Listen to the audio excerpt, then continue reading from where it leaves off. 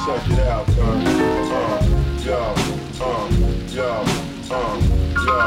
check it out, check it out,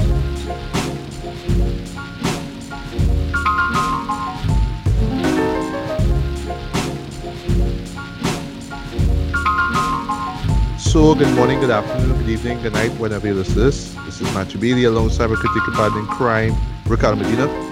Hello, hello, hello. And this is another episode of Bears, Beats, and Bailey. And this is going to be a pretty interesting episode here because pretty much we're dealing with, the dark comedy, the darker end of the spectrum when it comes to what makes us laugh, right? A couple of these movies, do that pretty well.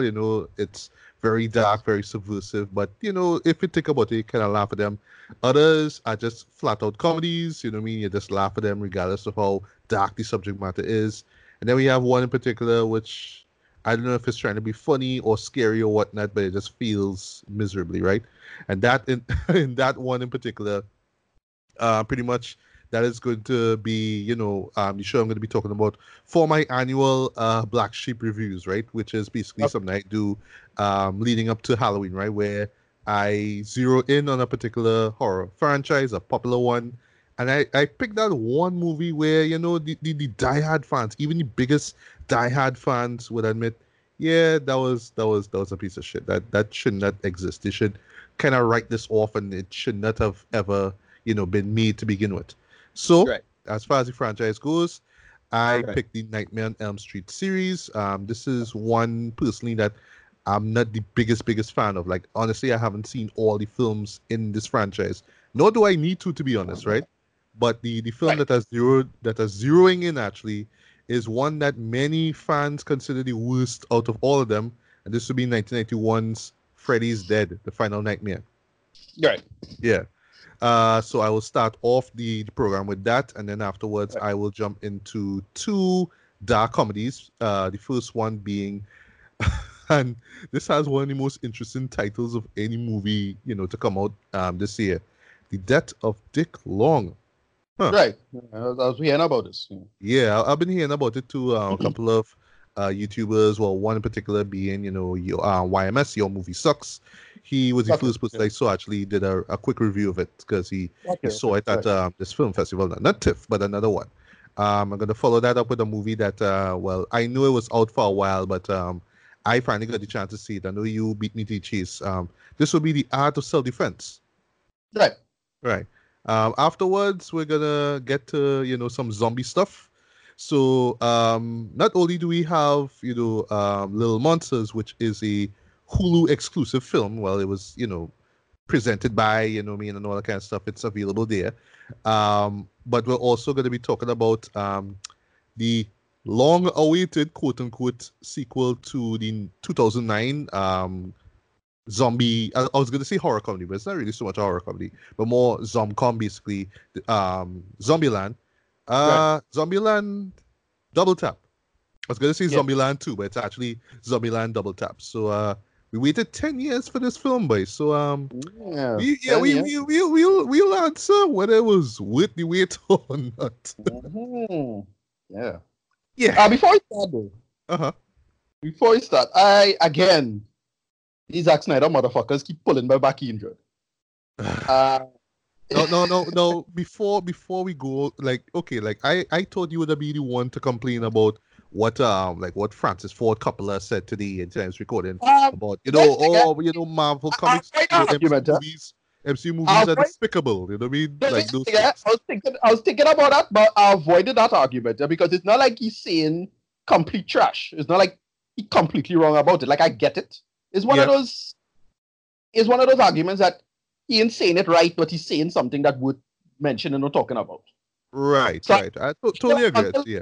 But Yeah, I figured that would have been something you would have mentioned. No, because it's one of those things that you're not saying this in the right way, you're not wording it properly, but you have a point, and it's not like you're the first, but he's not the first to make the point either, right? I mean, it's an old argument. Yes. That keep cropping back up ever so often. It's a kind of perennial argument, and it become particularly egregious because of the MCU films. Because the thing with, back when the Transformers films were out, it had a similar kind of discussion. Right. Going on. Except the problem is that those films were universally seen as bad.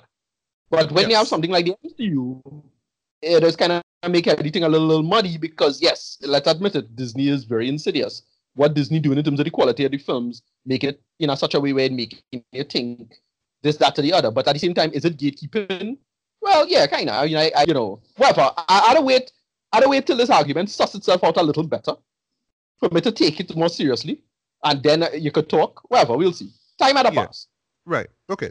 But yeah, about Zack Snyder. Now, what does he do now? It's not Zack Snyder. It's not him personally directly.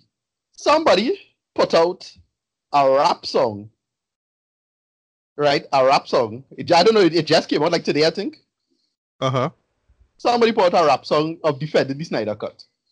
They call it I forget the actual name. It was something like Release the Snyder Cut Rap for Its Time or something like that. Now here's the thing. Is it cringy? Like, listen to it. The lyrics is some of the cringiest shit ever, Dread. But what they do is they use the a hip hop variation of the Man of Steel track Arcade, which is like one of the cooler tracks on the album there. Right. On track there. And the rapping not that special, but because the beat kind of low-key fire there, it would mention it. Like somebody actually made this shit there, and it real weird and sad, no Dread. And it's like, are you serious with this though? You serious with this? They need to chill out, Dread. Wow. Like what? What? Like people still on this though? Like come on. Yeah, Dread. They ain't gonna give up, but whatever. I just think it would mention it. Look it up. Just look up. I don't know what to look up. Look up maybe Release the Snyder Cut Rap or something like that, and you'll probably find it. I just find it with just a few keystrokes. I forget the actual name of it. I just think it was would mention because it come out right after Snyder say some shit. So like this is dying now. This is dying out anytime soon. Whatever. Right. Yeah. Okay. Well, I'll give it a look too. I hope it doesn't give me too much of a splitting headache. But yeah. Well, maybe I might catch a couple of chuckles from it. But I'll give it a look. I'll give it a look. It's seriously cringeworthy. Yeah. Like seriously cringeworthy. But the beat kind of low-key fire though. That's the only thing I'll say. I actually find the beat because they use it arcade. That is arcade. Arcade is a hard track though. Right.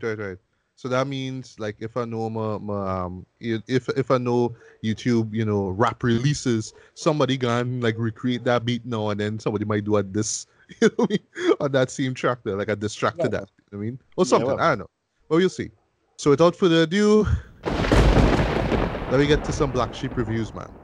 This year, well, I would say this episode or this special episode of Black Sheep Reviews, I'll be talking about Freddy's Dead: The Final Nightmare, right? Not to be confused with the classic Curtis Mayfield song Freddy's Dead from the great soundtrack for Superfly. This actually is the 6th installment in the Nightmare on Elm Street series, right? So before I jump into the movie, I just want to talk briefly about the Freddy Krueger franchise for me, right? What makes that character in particular stand out to me? So to me, like when it comes to horrors, like especially like late 70s into roughly to the early 90s basically, right? When it comes to like horror movie icons, like we always have like a traditional Michael Myers and stuff like that, right? This one guy who's basically like a serial killer, right? Simple premise, right? Simple character. You could just make him as spooky as you want to, right? Which is what John Carpenter did with Halloween, right? But when it comes to like someone like Freddy Krueger, for example, like the two people that he reminds me of as far as like horror movie icons go, the tall man, if you remember him, he's the main baddie in Phantasm, right, from 1979. Right. And Pinhead from the 1987 film Hellraiser and the subsequent sequels. Point is, it's this like real weird character. Like it's something that only could have come from some like one person's subconscious, and it kind of feels like they was just spitballing the ideas. Like how about this alien guy, but he dresses in black and he looks like a mortician, and he has these silver balls that flies around, and he has like blades that come out and stick you in your eye and stuff like that. That would be the tall man, right? Or you have this guy who has pins on his head, and you know what I mean, he has all these guys called Cenobites, and they're like sadomasochists, and they do all these torture stuff, and they come from this puzzle box, and you know what I mean. It just sounds like they were at some kind of pitch meeting, like the creators, and just come up with ideas like on the fly or like in some subway or on a bus, and you're like, oh, this could be like real scary, you know what I mean? And that's why I get what I think about a character like Freddy Krueger. Okay, so you have a child. Well, I don't want to technically a child rapist, but a child murderer who get found by the people in the town. They burn him. He survived, and he have like this shirt with like red stripes, this green shirt with red stripes on it. He has a hat. His face is scarred, right? And he wears gloves which has these razor blades on it.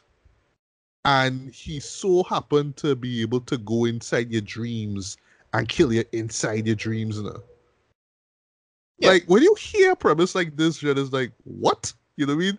Like, it's just so crazy. It's so batshit crazy, But somehow Wes Craven, rest in peace to Wes Craven, pull it off. He made it work with the first Nightmare on Elm Street, which I would honestly say is probably is arguably the best entry in the franchise, bar none. Like, sure, it's not no masterpiece and whatnot, you know what I mean? But just from the pacing, you know what I mean? Because the pacing is terrific in my opinion. It's always tense, always engaging, you know what I mean? And just this figure of Freddy Krueger is, just one to like real freak you out now. Of course, you can admit, like, when you're younger, you'll be like, yeah, it's like the scariest thing ever. You can't sleep, blah, blah, blah. But when you look at it now, it's like, it's really it's kind of corny, but I could remember, and that's the thing. It really does feed on your nostalgia a lot too. Like, I remember when I saw the first movie on TV. I remember Johnny Depp's death, which is still probably the best death in the whole series.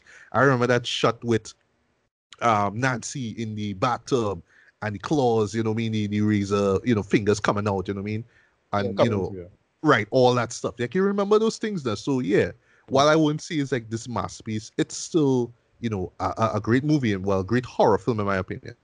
Right. So you're gonna weigh in on the first movie or on Freddy Krueger himself?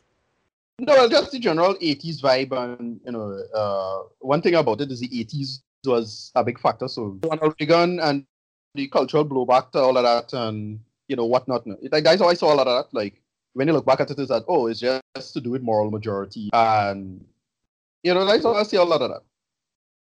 Yeah, and also to before I get to the other films, right? If you know, like, ever since the success of Halloween back in 1978, the sequels, and most notoriously, the Friday 13th series, slasher films were big now. So what I mean, literally every single week or every month or so, you just have like these new slasher films now. And of course, critics hated them. It's like, they're so violent and gratuitous, blah blah blah blah. You know what I mean? And those films kind of was on the edge of like pure exploitation, in my opinion, right? So ever so often, like horror filmmakers will try to come in with something a little bit new now, something a little bit fresh. So that's why you had stuff like like Nightmare on Elm Street, like Hellraiser, kind of to extent, even though it's not a slasher film, and Child's Play as well too. You know what I mean? Just stuff that was just so out there, right? But it was still part of the 80s horror genre, and you know what I mean, it has the 80s tropes, the horror tropes in it, all that stuff that you expect from it, but it's just with a very unique body, right? So cool, you know what I mean? The first movie was great, it was a hit, blah blah blah. It literally put New Line Cinema on the map. And then of course you had like the sequels, the second the only ones I really saw, to be honest, leading up to Freddy's Dead, ironically, is the second one, right? And this is the one that, I wouldn't say it's the most controversial one, but it's the one that, because of its homoerotic nature, you know what I mean? Right. It's one of those kind of oddities in that one franchise. Because like, is it some sort of metaphor for coming out? You know what I mean? All that kind of stuff there. So you kind of look at it now and laugh at it or kind of cringe at it. You know what I mean? But I mean, it was what it was, right? Of course, it was just there to cash in on the success of the first movie, because the show literally came out like a year literally a year after the last film came out, right? There was Dream Warriors, which I heard was pretty good. Didn't get around to seeing that. Dream Master, didn't see that. Actually directed by Rennie Harlin of all people. And the fifth one being The Dream Child, which I heard was easily one of the worst films in the franchise, right? And then we have 1991's Freddy's Dead, right? And the interesting thing about that film is that, well, not surprising, the slasher genre was like just kind of running out of juice now. You know what I mean? It was just so satirized now over the years. It's like, well, now when you come to the 90s, it's just like, well, now we have to play on this whole Hollywood blockbuster stuff. So everything had to be flashy, everything had to be kind of pop culture friendly, and all that kind of stuff. And well, at the time now with Freddy Krueger, he kind of got more pop culture friendly as well too, to almost to the point that he was like a parody of himself now, which is what they exploit to full detail now with Freddy's Dead, right? And then, well, just last few things before we jump into Freddy's Dead, right? So I just want to run through the rest of the series here. But yeah, this movie was, even though it made considerable amount of money compared to the last film, it was a dud. Critics and fans hated it. It pretty much kind of was the last nail in the coffin as far as the franchise goes, because, you all seeing is the Final Nightmare 1. And then the tagline was like, they saved the best for last, right? So people went in and people was like real disappointed by it, right? And that pretty much ended the franchise. And it's looking at it now, it's kind of funny that this is pre-internet, right? Pre-YouTube. So you think that, oh well, once we hear through the grapevine like a movie like this would have been so bad, people wouldn't go and see it now. But like when you see all these ads on TV, 'cause I actually kind of remember one of the ads being on TV actually. Like I remember that being on local TV, and that's how I knew it existed. But there wasn't like somebody coming and saying, well, this is my review of the film and this is why the movie sucked. You know what I mean? You just kind of went to see because, oh, it's Freddy. And, once again, nostalgia, who Freddy Krueger is because he's already part of pop culture now. So it's almost like people just kind of had no choice but to go and see it now and come out and, be disappointed now. But anyway, so last few things I just want to say before I jump into the review here. Well, thankfully, Wes Craven was smart enough to do this kind of like meta sequel to, to Freddy Krueger, well, to A Nightmare on Elm Street called Wes Craven's New Nightmare. I remember seeing that once on cable. I remember enjoying it. I like the idea that it's, the character of Freddy Krueger himself pretty much hunting down and killing the actors who were in the first film. And I think Wes Craven was in the cast as well too. So you saw, you saw the people from the first film playing themselves basically. And I thought that was like a really cool kind of meta thing basically. And if I'm not mistaken, that's the kind of same thing that he applied to Scream, right? Which was, a big hit, right? Well, we all know that. And then quite notoriously back in 2003, there was a little movie called Freddy vs. Jason. Remember that? Which I liked, which I had fun with. Yeah, it was dumb, but it was fun. That's the thing. It was dumb, I thought they okay. We could get around that time was when they started to do the whole wink wink nod nod stuff. That started to make a big comeback in film. So people stopped taking themselves seriously. Yeah. And for a little period of time there, and that was one of those. It's like, yeah, I remember having a lot of fun with it because like I didn't give a shit about either franchise in that way. It's like, yeah, this way you had to do it. So yeah, go through.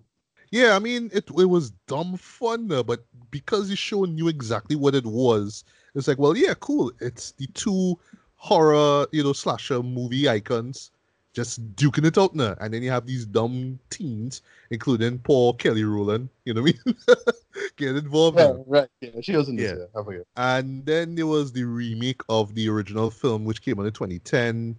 I heard that was like a huge flop, and I'm not seeing that because Michael Bay was one of the producers, but just because it kind of tried to make things a little more realistic. I think that was like the main issue with it now, because well, the big appeal now of the Nightmare on Elm Street movies was the dream sequences. You know what I mean? Just how kind of weird these sequences were now. You know what I mean?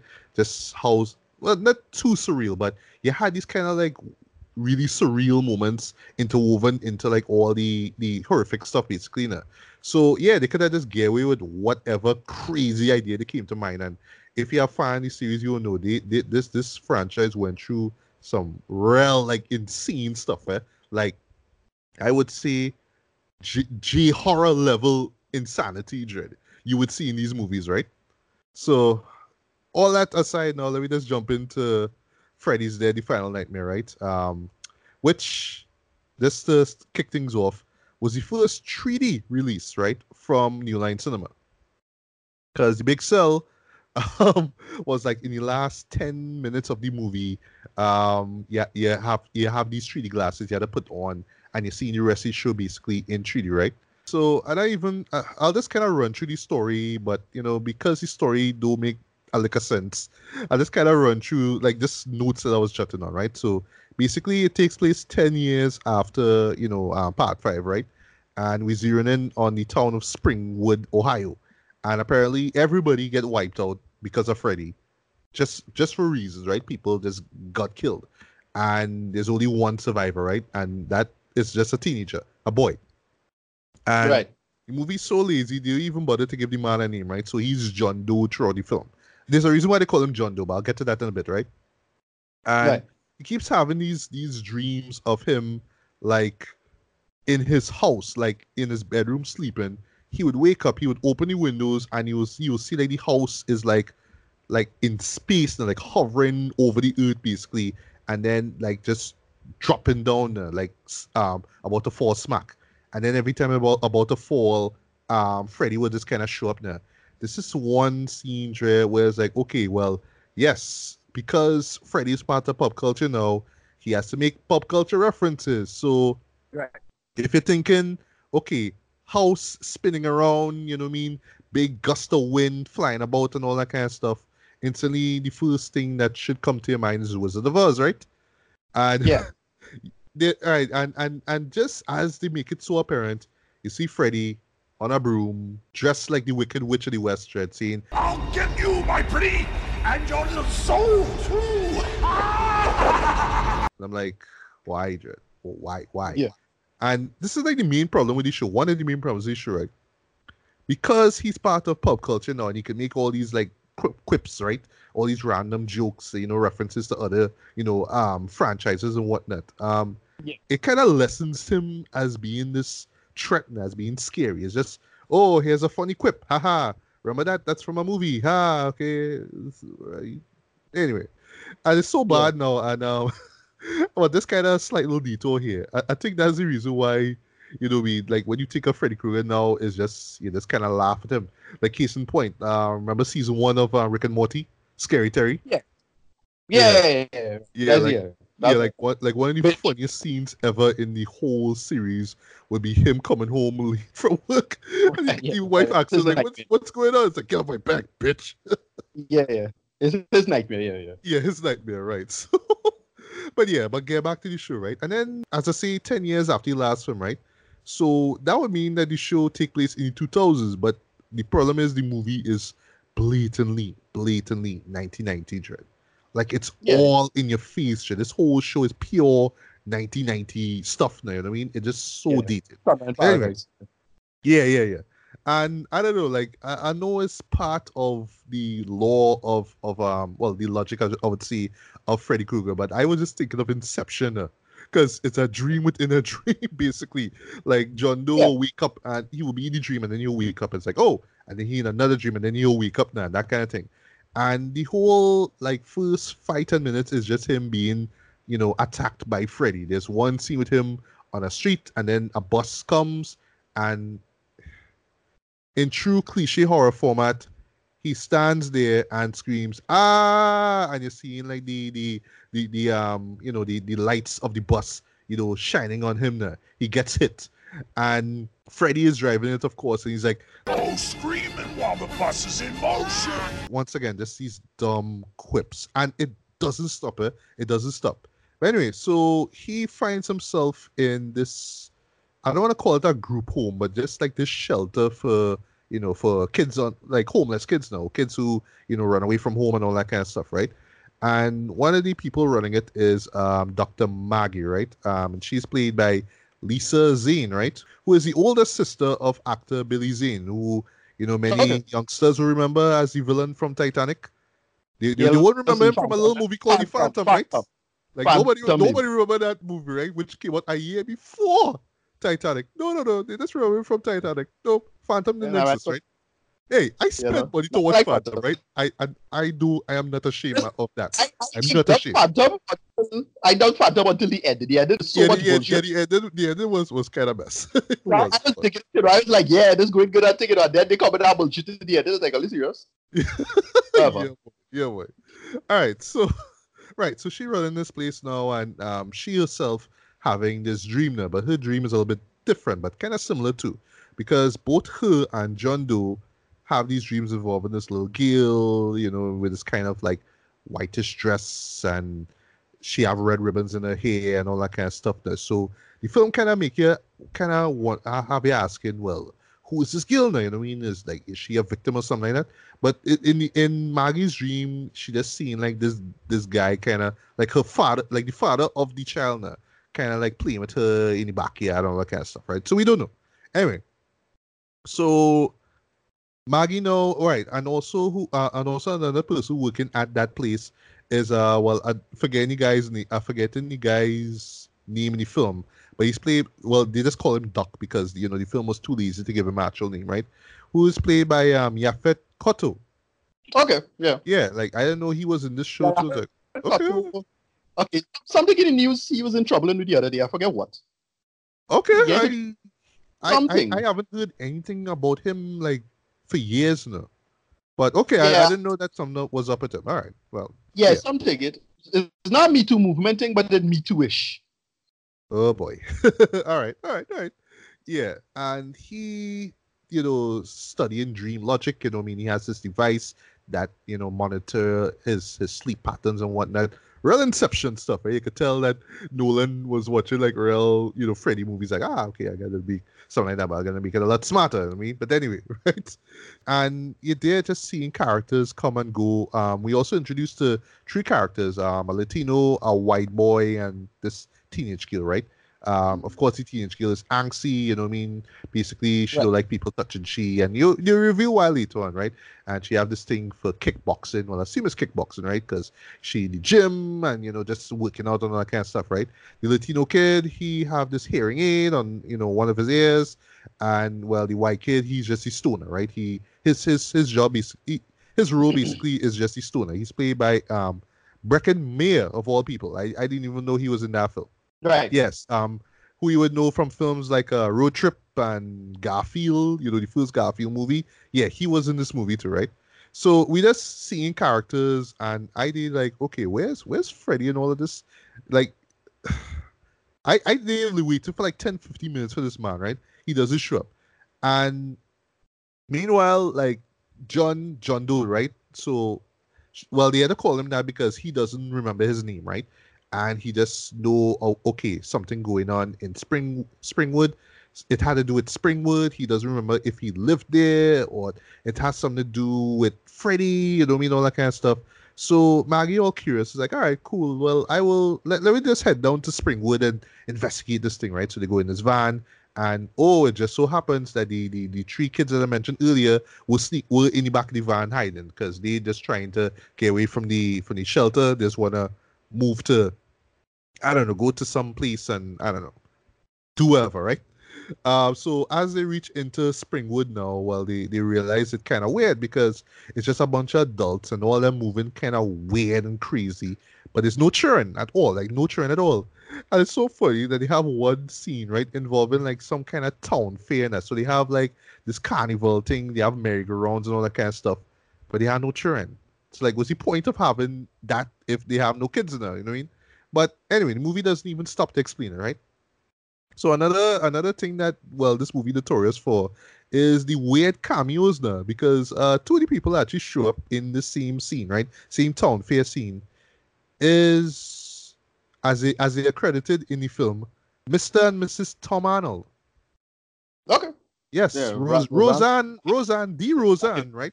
Whose show was real popular back in the days, and of course Tom Arnold. Yeah, they were pretty cool. Yeah, they were the movie too. Yeah. And it's just her being like, oh, you lovely children, and then she also come and say, how dare you? Don't you want Freddy coming back for you? Because the idea is that well, Freddy killed all the kids there. So it's like, why are you, Right. why are you entertaining this? You know what I mean? If we are kids, then we're gonna be in trouble, right? Cool. And then one of the characters, first the show so dated, come out and say, We're in Twin Peaks here. I like, wow, like you could not be so more dated than Twin Peaks, which of course was big back in 1990, 91, right? Anywho, so they just walking around investigating stuff, and all the adults acting weird, and I just stay watching my clock, wondering when we're gonna see Freddy. So there's this scene where they go inside this classroom and have this lecturer who just talking about the history of Freddy, right? Oh, well, in 1492, Freddy did this and all that kind of stuff. So through some circumstances, both Maggie and John learned that he had a kid, he had a child, right? And that child was taken to an orphanage, right, for some reason. And that's what the point of that scene was, just basically to say, oh, Freddy had a kid, okay? Right. So anyway, so the three kids, right, because Maggie just say, okay, just go back in the van and head back to the shelter, right? Just take the van and go back to the shelter, right? So they find themselves kind of driving around in circles, and then they just get fed up. It's nightfall, so they just find this old house, this old kind of spooky looking house. And of course they say, hey, let me just go there and stay there for the night. You know what I mean? Let's just go there, right? And then afterwards you finally see Freddy, because he just starts attacking them one by one, right? So the man attacked Carlos first, right? So and this scene was actually like pretty cool, because like it starts off with him kind of like playing Carlos's mother, right? And then he turns back to his real form. He takes his long Q-tip and sticks it in his ear, the good ear, right? And then it sticks out through the bad ear, right? And he ended up taking the hearing aid and throwing it away there. And so my boy can't hear that. I actually like the setup where you're only hearing him breathing heavily now. So he did looking around for the for his hearing aid. And if you know Freddy Law, his lair that he sees that all these pipes with all these gases, all this gas coming out and all that kind of stuff. So at least the set design was pretty cool now, him kind of looking around for his hearing aid. He finds it, and then when he puts it back in his ear, and it's like this kind of weird kind of like flesh kind of thing with tentacles, so it sticks in his ear now. So kind of thing like the earworm from Star Trek 2, but just in a more freaky kind of way, right? And then because of that, it kind of amplifies all the sounds around him. So so Freddy, just be the sick fuck that he is, just starts throwing all these pins now. It's like, you're hearing a pin drop, but it's gonna sound really hard now. And then it goes even so far, the man like kind of materializes this chalkboard, and he scratches his the claws, his fingers on it, causing Carlos's head to pretty much explode. And that's the end of that. And he just had to end it off by saying, Nice hearing from you, Carlos. I was like, ugh, why? Anyway, so while all this going on, Maggie and John go into the orphanage, and they meet this lady, this creepy old lady there, right? Who is the owner of the orphanage, right? And then afterwards, well, you see this drawing, this kid's drawing, right? And you see K. Kruger, K, right? So they assume, it's either Kevin or some Cathy, right? Kevin or Cathy. It's only later that they reveal that it's actually Catherine, but Catherine spelled with a C. So I should call it a K. I don't know. Moving on. So now to the stoner fella, right? Now we get this second cameo that came out of nowhere, and this will be with Johnny Depp. Yes, the Johnny Depp who died in the first movie shows up, and it's him basically doing the "This Is Your Brain on Drugs" campaign. Right. See, this is how dated this movie is. They're doing that "This is your brain on drugs" joke, right? So he does his shtick, and then afterwards, sorry, Nancy Reagan, yeah. Yes. And then after that, Freddy hit him with a frying pan. Bang! It's like, what kind of drugs are you on? It looks like a frying pan and eggs to me.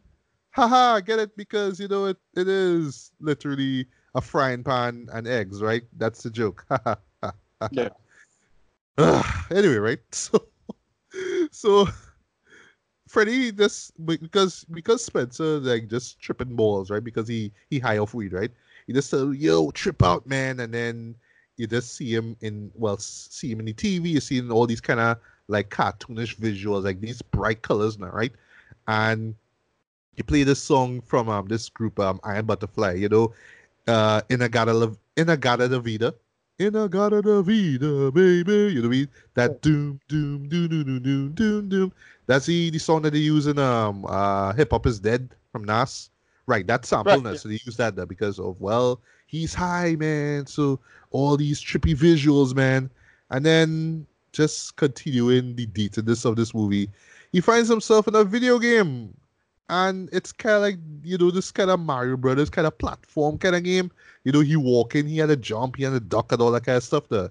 But one of the piece of character setup that they do is that his father basically does ignore him. He's like this absentee dad. He don't care.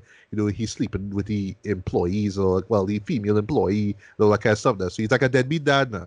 So you have this moment where this gigantic figure of a dad hits him. Is like, you're not my, you're grounded or all that kind of stuff, like hits him over the head now. And you see Freddy on the other side there, in his lair basically, playing with like some kind of like game console now.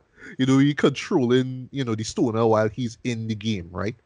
And when I tell you the visuals for this way, the visuals so remind me, like, remember like early 90s Sesame Street stuff, right? Remember I had this like a cappella group and they had this sketch story called Down Below the Street. Yeah. What's down Yeah. below the street? I remember I had one with Take Yeah. Six and Yeah. right. Remember how like the backgrounds used to look so blatantly, fake. That's exactly how it is with this scene here, boy. And they just keep Right. going on it. And he just dropping one corny line after the next, like great graphics, you know what I mean? This game is awesome and all that kind of stuff there, right? And then somehow he just press a button on the pad and then the stoner ends up in the house again now. This is at the same time when Maggie and John come inside now, right? So Freddy controls the guy. Okay, cool. And then they reach a point where you see this gigantic animation of Freddy stomping the chest of the stoner. And of course, in the real world, he gets stomped, right? And it's like, okay, cool. And then you have the man like jumping up and down and hearing like these cartoonish sound effects, the boing, you know what I mean, and all that kind of stuff now.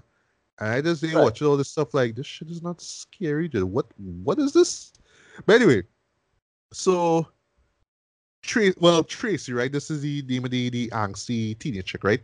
She and John decide, okay, well, they're going to go into the dream world to try and save the guy, right? His name is Spencer, by the way, the stoner, right? So John say, all right, cool. Well, just knock him out and he'll go in, right? So he get knocked out. He go inside the dream world, right? Then all of a sudden, Tracy just show up. And then he asks, well, John is like, well, how did you get there? And she says something that I learned from Maggie. It's called concentration meditation. Yeah. All right, okay. So they find Freddy. They mash up the game controller. But lucky for him, and this is, once again, this is how dated the show is. The man have a Power Glove Hus. The man have his own version of a It is Nintendo Power Glove Hus. It's so rad. So rad, man. So rad. Yeah. Anybody remember the Power Glove? Yeah, well, I make it a reference from the Wizard now. Yeah. Yes. Kids Axie parents. Yes. The wizard, right? Yeah. But yeah, boy. So he keep playing with the games. He play with the Power Glove. Right? Still manipulated Spencer, right? And then for some reason, John ended up finding himself in one of the Inception dreams again. There, so he falling out to the house, and then he wake back up in the house, and then have a scene with him. He fallen back down to earth there, right? And he looked, and he see this parachute that he had on, like, this parachute that he had on him now. He pulled the parachute there. Of course, Freddy is there too. You know why you let me go. Oh, do you think I'm your daddy? Wrong!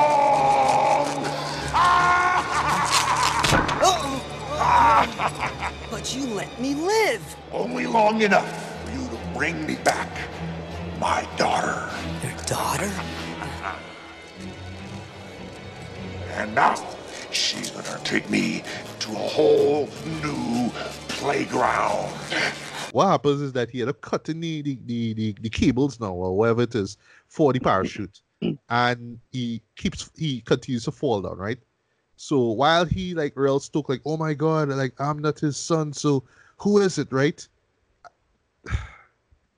Warner Brothers style now, this man come with a literal bed of spike thread. So we gone to we gone from Nintendo now to Wile E. Coyote dread. This is where we reach, right? So this man back on Earth, right? Back in Springwood, and he just carries across this bed of spike thread. And John, falls on it.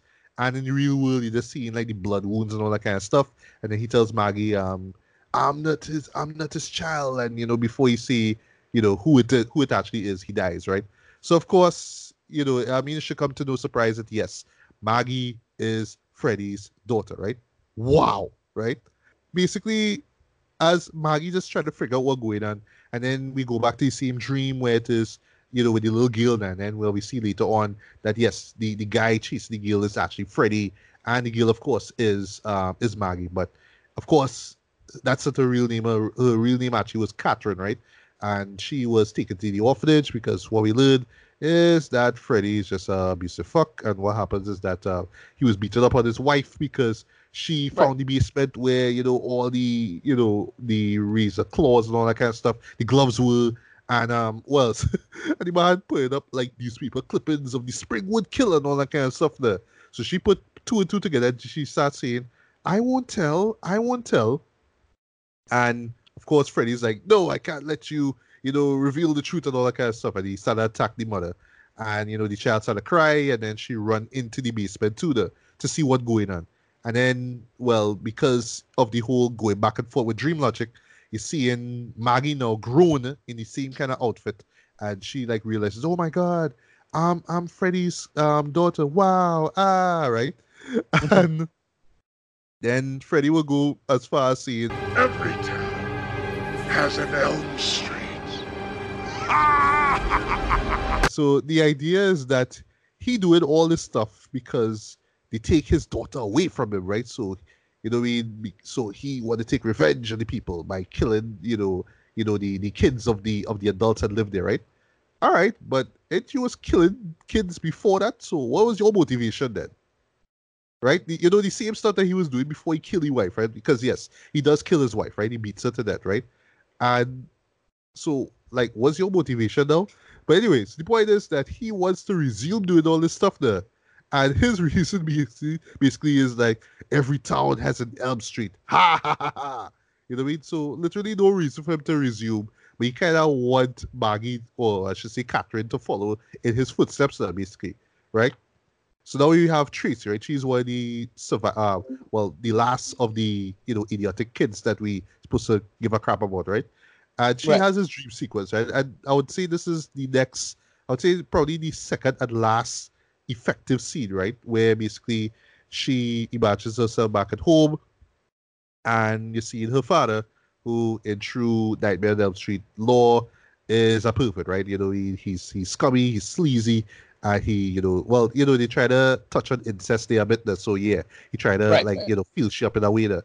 She get mad and they were in the kitchen during the scene basically, right? And she fights him off there. But then of course, father turns into Freddy and she's like, oh, okay, and then she just started fighting him there. And because she doing this kickboxing stuff there, of course, she like kicking up the man there, you know what I mean? And right instantly I was thinking about remember last year for Black Sheep Reviews where I talked about Halloween Resurrection and that scene with Busta Rhymes and Michael Myers. I was like, this is like the precursor to this, because yeah, it's a human literally fighting this big evil, horror movie icon there with martial arts stuff. Like, what? Okay. And then Freddy had this line where he says, Kung Fu this, bitch! Kung Fu this, bitch! Like, what? You know what I mean? But anyway, so Tracy wakes us up because in the sequence, she had two kettles actually on on the stove there. So she just removed the kettles and just put her arms over it so the pain there wake her up there. So she wakes up, and while all this going on now, meanwhile, we go to Yaphet Kotto because yes, he's still in the movie, right? He pretty much imagines him being Freddy being in this locker there, and he have this baseball bat in his hand, and he ends up like just beating the crap out of him there. I was like, what? Okay.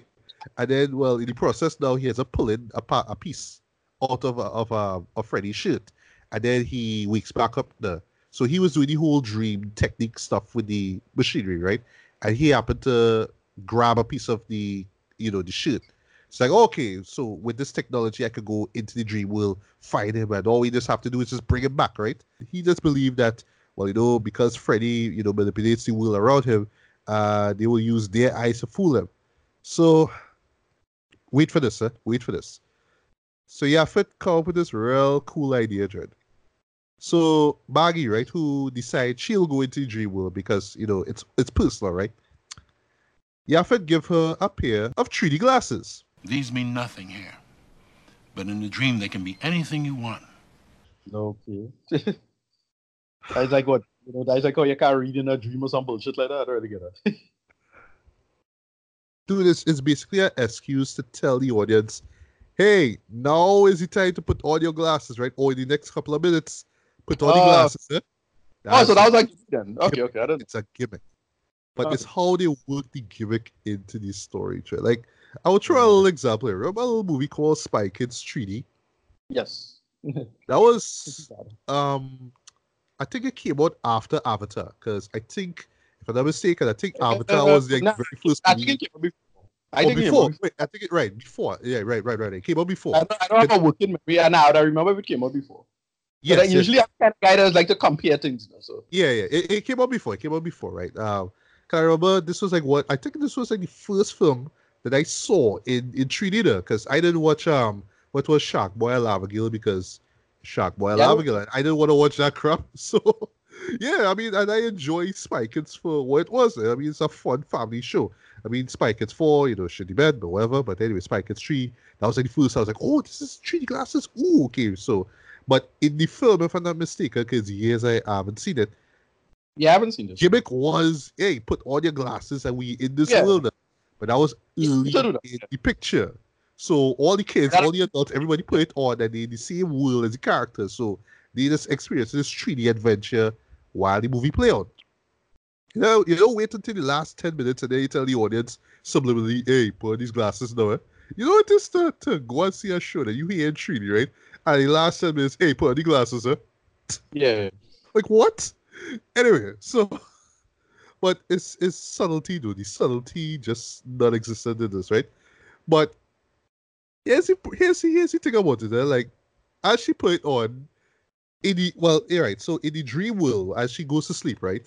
She puts them on, and then the glasses kind of like materialize into thin air. So in my mind, I tell myself, okay, I thought you would have put them on in the real world before she go and sleep. It's like, nope. She just puts them on when she's sleeping. So it's like what's the point? You know what I mean? Anyway, and it's just the most like ugliest looking like visuals, because it's all in Freddy's head, man, and we seeing his world, and we see like these kind of three weird sperm like creatures with heads. It's kind of weird. Like what's the best way to describe it? Like think the baby from Alien Resurrection, the hybrid baby. Oh yeah. Remember that? Take the head of that and put it in this kind of like spermish kind of body that looked like the squiddies from the Matrix. Okay, yeah. Like picture that, but think about it like early 90s VFX now, and that's what these creatures are now. And those apparently are the dream people, are the demons that end up allowing Freddy to survive after he got burnt now, because you see all these flashbacks when he was a kid, and all this is in 3D, by the way. So all we just see here is exposition and flashbacks in 3D. And have a scene with him basically killing this hamster. Of course, it's off screen, of course, right? And all the kids call him, what it is, way son of 100 maniacs or some kind of weird stuff like that, right? Then afterwards, you see his deadbeat dad beating up on him, and some other thing happened, and then they cut to when the adults find out that he's the Springwood killer, and start of douse gasoline and burn him up now, all that stuff, right? And then afterwards, you see the three demon characters come up. You see some kind of madness. Ready. We know what you want. I want it all! Of course you do. Then open up. And you shall be Forever. And then afterwards, he just kind of possess him, right? And then all this is just to show how Freddy become who he become, right? Like, this is the sixth film, right? And we seen all this now. Apparently, we never saw this before. So, to make a long story short, right? Maggie ended up fighting Freddy, right? And what happened is in the process, she tried to hold on to him now and then pull him back into the real world, right? Tracy and, Yaphet waiting on them there. And Yaphet holding up here nunchucks us as if he was going to use that to attack Freddy as soon as he attacks him there. Nunchucks. Yeah. Nunchucks. This is where we at right now, like a baseball bat. Understand? A nunchucks dog, whatever. Right. Anyway, so he show up in the real world and he feels looking normal. So he looks like Robert Englund, whatever his name was. Right. Anyway, he tries to attack Maggie, right? But what happened is that she ended up hitting him with this metallic bat, right? Because in the shelter, because you're dealing with all these like tough kids, they end up acquiring all these weapons now. You're seeing friggin' shurikens. Right. As weapons. Shurikens. But anyway, right? No about that. So she has find this bat with like spikes on it there. She ended up hitting him there. Well, she hit his hand and the razor tip glove comes off. And because it's a 3D movie, the glove comes in front of the screen there, but then it just falls onto the ground there. I'm like, wow, Dred. Wow. So they still, right, so Freddy and Maggie fight each other, and then, well, Freddy find himself on a wall now, so Maggie decide that, she in the circus now, these knife throwing things. So she grab a knife and throw it, stick him on one, stick his hand, on one end, and she I take a shuriken, and stick his arm in the next side there, and she's just doing that, basically, so he can't move. And then she take the glove, sticks it in his stomach, right? And then out of nowhere, right? Well, while Yaphet trying to open the door because the gate, gate basically that kind of locked the room where Maggie and Freddy is now. Yeah. So Tracy just show up with this pipe bomb now and throw it at Maggie. Maggie just takes it and says, she sticks it in the wound, right? That she made, and then says Happy Father's Day. Kisses Freddy on the cheek and runs, right? Happy Father's Day. This is your catchphrase before you kill this guy once and for all, right? Right. So Yaphet miraculously pulls the gate open, right? Well, the door thing open, and lucky enough, just in time, right, for Maggie to run out. Of course, Freddy. All right, so Freddy about to die, right? So he's like, kids. He blows up. Now you see his head once again shows up in front of the screen because it's in 3D, right? And then the three demonic creatures kind of fly out, and well, that's it. That's the end, right? And now back into the real world. Now the 3D glasses materialize back on Maggie's eyes there. So, but as I say that now I'm wondering if the dematerializing happened in the real world or not. I don't know. The movie didn't really say. And then the last words that you say before we get the credits. Take a while, guess what it is? Freddy's dead. She just smile and says Freddy's dead. And this is the end. This is how they chose to end the franchises. Freddy's dead. So yes, long story short, this movie was ass. It was just a slog to watch. It was a waste of time. I was jotting down notes, just pausing periodically. I was like, and the movie is like 87 minutes long. It took me like about 2 hours or more just to run through the show because I want to make sure I get everything that I could get. Because I have no intention of watching the show ever again. I agree with the fans. This is probably the worst entry, but then again, I haven't seen the 5th film and I haven't seen the remake. So, but I don't even need to see these films good because this movie was just a absolute waste of time, Trent. And then, but just to jump in, really, what the main problem is to me is that the man just stopped being scary, like Freddy Krueger. Like when you're a kid and you hear Freddy Krueger, right? Yeah. You're thinking, oh, creepy guy who comes in your dreams and kill you. That in itself should be something to be scared of throughout the entirety of this movie now.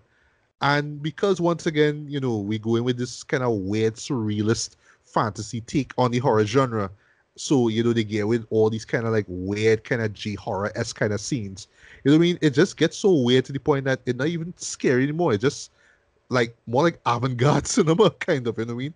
Just in a Right, real right. schlocky kind of way, you know what I mean? But it just stopped being scary. And I imagine if I watch, 3, 4, 5, even the second one again, I wouldn't be scared as compared to, what I mean, or feel frightened as compared to the first movie.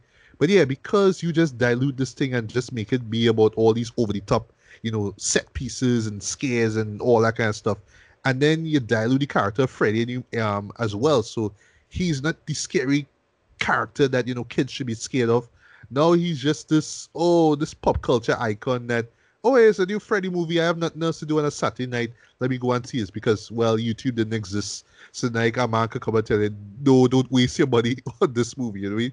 Because I imagine real people went to see this in droves and then, came out and said, yeah, it was garbage. So now in the YouTube generation, you could watch review after review and they'll all see the same thing I'm going to say. Yeah, this is a trash movie. This is just a waste of time. And thank goodness for somebody like Wes Craven, who's able to just pick, the franchise back up now, you know what I mean, with New Nightmare, you know what I mean, and more or less kind of start the next phase of his career with stuff like Scream and whatnot, right? But yeah, boy, like, to think this would have kind of, even though he didn't have anything to do with those films, except for the first one and, New Nightmare, but still his creation. So think about it, like, something that you create and, the studio just basically just flush it down the toilet with all these films now, you know what I mean? So I just glad that something like New Nightmare exists for him to kind of breathe new life to the character, you know what I mean? But yeah, but all that being said, yes, Freddy's Dead, The New Nightmare is a terrible movie. It is, I would say, I agree with many people when they say it's the worst film in this franchise. And yeah, I imagine that if you are a diehard fan of the series, you've seen all of them more than once, yeah, you could totally agree with them, Jed. So for me, this is an easy 1 out of 5. Of course, it sucked. This is an absolute waste of time. Don't even bother with this trend. And, it doesn't even work as this, as a 1990, pop culture oddity. It's just a bad movie. It's just a bad movie. So don't even bother with it. There's other shows you can watch. There's other ways you can waste your time. Hell, just go back and watch the first, Nightmare on Elm Street. And I guess watch New Nightmare. And I guess if you want to go as far, watch Freddy vs. Jason. At least that's dumb fun. But don't even bother with the new, Freddy's Dead, The Final Nightmare. It's just an absolute waste of time. So, yeah, that pretty much covers it for, Black Sheep Reviews. So, I don't know if you have any thoughts on this show, I mean, if you like it for some god-awful reason. I mean, I don't know. Comment below and let me know what you thought about it. And, yeah, whatever.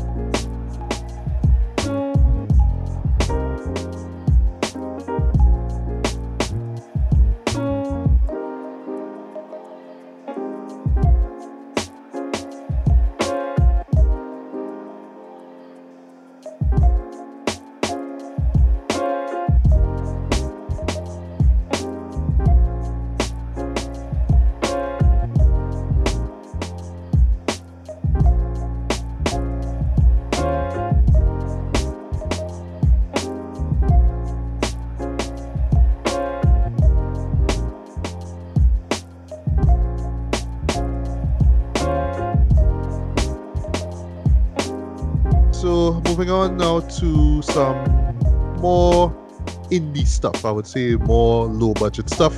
So we'll be talking about the dark comedies, The Art of Self-Defense, and The Death of Dick Long. So you're starting off with The Art of Self-Defense, which was a show that came out months ago, and I finally got the chance to check it out. You saw it before me months ago, actually, but I have my thoughts on the show, and maybe you have your thoughts on it, which probably would explain why I didn't mention it before in this series here. But you want to take it away with what the art of self-defense is about?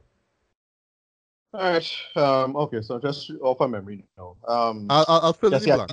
Yeah. So Jesse Eisenberg character, I think Casey, is it? Yeah, Casey Davies. Right. Right. Yeah. So he's like dead end shit job. I think he's an accountant or something like that now. One of them dead end white collar job. Yeah, he is. He not fitting in with the thing. He have a little dog. Then he gets he got accosted by some gang guys. Yeah, some guys on motorbikes actually attack him like one night on his way home, like, and just brutally beat him, like almost within an inch of his life, actually. Yeah, pretty much, right. And then he get time off to heal, and he gets like paranoid, so it's crime shit. From what I understand, this is kind of like a play on shit like that, wish and thing like that. Oh, you mean like right, like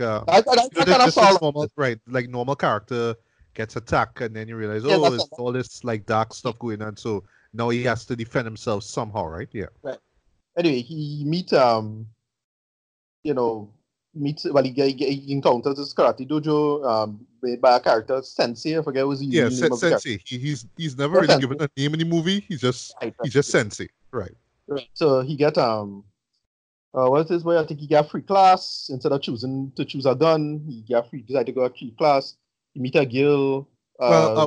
Sorry to cut you there, but about the gun, he was in the process of acquiring a gun, but he just kind of he was going to get it actually. Like the guy who owned the gun shop had called him, but around the time that's after he went to the free class, and he's like so enamored by karate, so he joins his class now.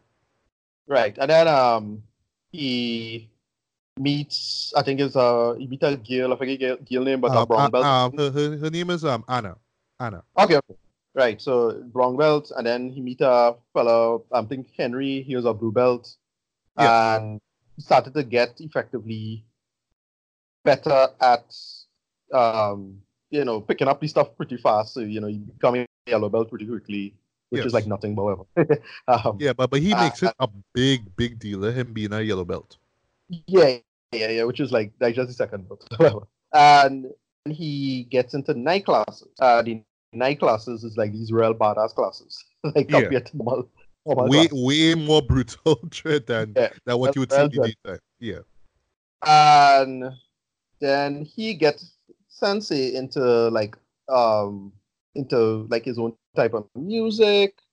They had a bounce off each other. And the idea basically is that the Sensei noticed that he's not manly enough, and he sees that you have to embrace your manliness, or else you'll always be scared, you'll always be fearful. Right. So listen to more heavy metal, get rid of your dachshund and get a German Shepherd instead of learning French, learn German. Because it's a more aggressive language, and just be more aggressive. And outward with how you feel. Yeah, right. So they kind of there's a little bit of the quote unquote again as another send up of all of this kind of toxic masculinity stuff of you have to be a badass and for its own sake kind of thing. Right. That's what happened, boy. Well, okay. So what's the story that? Okay. So without spoiling the rest of the show, I would just say that things kind of just get dark, pretty quick. Well, I would say pretty quick, but. Yeah, as he's introduced to the night class, and his character really switches. Yeah, you really things start to get pretty dark, and the joy of the movie is just seeing just how dark everything gets from there, right? Especially when it comes to the character of Casey. I really don't want us to spoil anything beyond that, right? But yeah, so I know you saw this while back, right? But you're right. What were your thoughts on it, and have they changed? Like, have you thought about it afterwards, or you just kind of dismiss it? I think you mentioned it not worth mentioning in terms of thing. Like, I loved it, I had fun with this, but I was like, this kind of come and gone for me, and I think I was just kind of hating on Jesse Eisenberg at the time, so I wasn't really feeling it. I think he wasn't. But again, it's again to me, I just saw it as a send up of stuff like that, Death Wish and this kind of things where what happens to what this is like? it's like a really funny version of you ever see a movie called Blue Ruin? I have not seen Blue Ruin, but I've heard of it like numerous times. Right. I heard of it. Right, but right. So what? But exactly. So it's kind of like this whole. Well, you gotta be a badass, but be, you know, what it is to be a badass and carrying the logic to its logical space. But then Right. they decide to do it like there's a serious version of that where it's about revenge and that whole thing. And this now is that. It's that, oh well, you enter this world of what it takes to you to be a badass and to survive in the world. You know, that nonsense now. Yeah. And because the premise didn't really hold me that well, I couldn't really like I just come and forget. I should say forget about it as it was. That's how I just feel about it. Like it come and go on for me. Like it good. I had fun. It had some jokes that I like, but it was I don't know who this for exactly. Okay. for me. Okay. Well. Well, probably one of the first few times really on this program here, but I kind of disagree. But I get where Okay. you're coming from, right? So Yeah. because I went in blind, right? Because I just knew Right. Jesse Eisenberg and karate. That's all I knew. I didn't know, Right. and or it may be like a Fight Club, like a like a Right. sort of an offbeat version of Fight Club. That's all I knew going in, right? So Right. I was like pleasantly and enjoyed this though. Like I would say I really Right. enjoyed this. Mainly because like I got because all right, so right off the bat it's very offbeat, it's very deadpan as far as the humor and the Right. dialogue goes. The dialogue in particular, the way how it's delivered, it's delivered in this kind of like intentionally stilted way. Like characters would just talk like, you should really do this, or blah blah blah blah blah. I mean, they'll just kind of talk a little straightforward. They would, cut in between each other conversation like how we do, you know what I mean? But it just have this kind of stilt, this kind of add to the quirkiness of the story, right? And to me, I think it works just how kind of quirky and just weird it is. But I was just going along with this. Like I was telling myself, all right, okay, the Fight Club reference, we're gonna is all right, Fight Club. I don't really get it. I just seen this, this kind of weakling of a man, trying to toughen up and whatnot. And then things just started to get dark afterwards. But I was like, oh, okay. And then it just started to get more and more engaging for me. Now, as far as gripes go, the motive, like once you actually realize what's really going on behind the scenes, right, with the sensei stuff, right, it's meant to kind of like shock the audience, like, oh my god, this is what really going on. But I wish they had kind of fleshed out a little bit there, because then you think to yourself, okay, this is how far this group really gonna go to do this or to acquire that. Is like, really, like you can't just do things the traditional way. You have to go about it this way, you know what I mean? But you know what I mean, because it's setting up this kind of dark twister. It's like, all right, I could kind of let this slide. Although, like I say, they just really could have developed it a little bit more. Because like when you really start to think about it, it's like, that kind of don't really make sense though. Like it's not really fully thought out. But I let that slide, because pretty much everything else I enjoyed. You see, you did like Jesse in this. I thought that he was excellent in this because yes, I know he plays these socially awkward characters, and usually to the point that you get pissed off, because it's just like, all right, you just okay, why are you being so weird? Like, why are you being so quirky? Why are you being like, open up the man, like talk normal, like be a normal human being instead of just being all weird and introvert. Like just the extreme of being an introvert there. I mean, that this is why I got in this film here, where there's these painful moments where he tried to open up to people, like like one scene in particular with him in during lunch break, and he's talking. Well, sorry, his friend. Sorry, I can't even call them his friends. His co-workers there, you know what I mean? And he just like says something out of the blue, and the movie literally stops just like everybody else, and everybody just kind of watching like, dog. What? You didn't even think of a way to like properly approach these people. Like, you just kind of say, cause you just like trying to be funny, you're trying to be sociable all of a sudden. It's like, what, you know what I mean? But I like the character arc that he's given. Okay, you saw how his character changed, and as I expected, his character growth is just in like the most absurd, not even the most absurd, but just in the saddest, you know what I mean? I mean sad in just how awkward it is. This is the most awkward ways possible. Like when he tried to be a tough guy, when he tried to be a badass, it's awkward. You know what I mean? Yeah, Like when he yeah. stand up to his boss, it's awkward. It's dumb. And I was like, yeah, this is exactly how I expect the character would be. You know what I mean? And it's so blatant with it too. Like he would just like I have a scene, slight spoiler, where he's listening to Juman and he has like this picture of a woman's breast like on the car on the the computer there.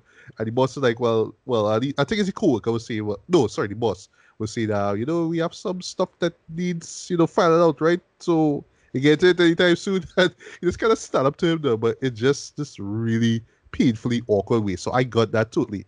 And how they carried out the character at the very end, I enjoyed that too as well. I was just like, yeah, Right. this is every bit what I expect from him. Where yes, he is being manly, but just in the worst way possible.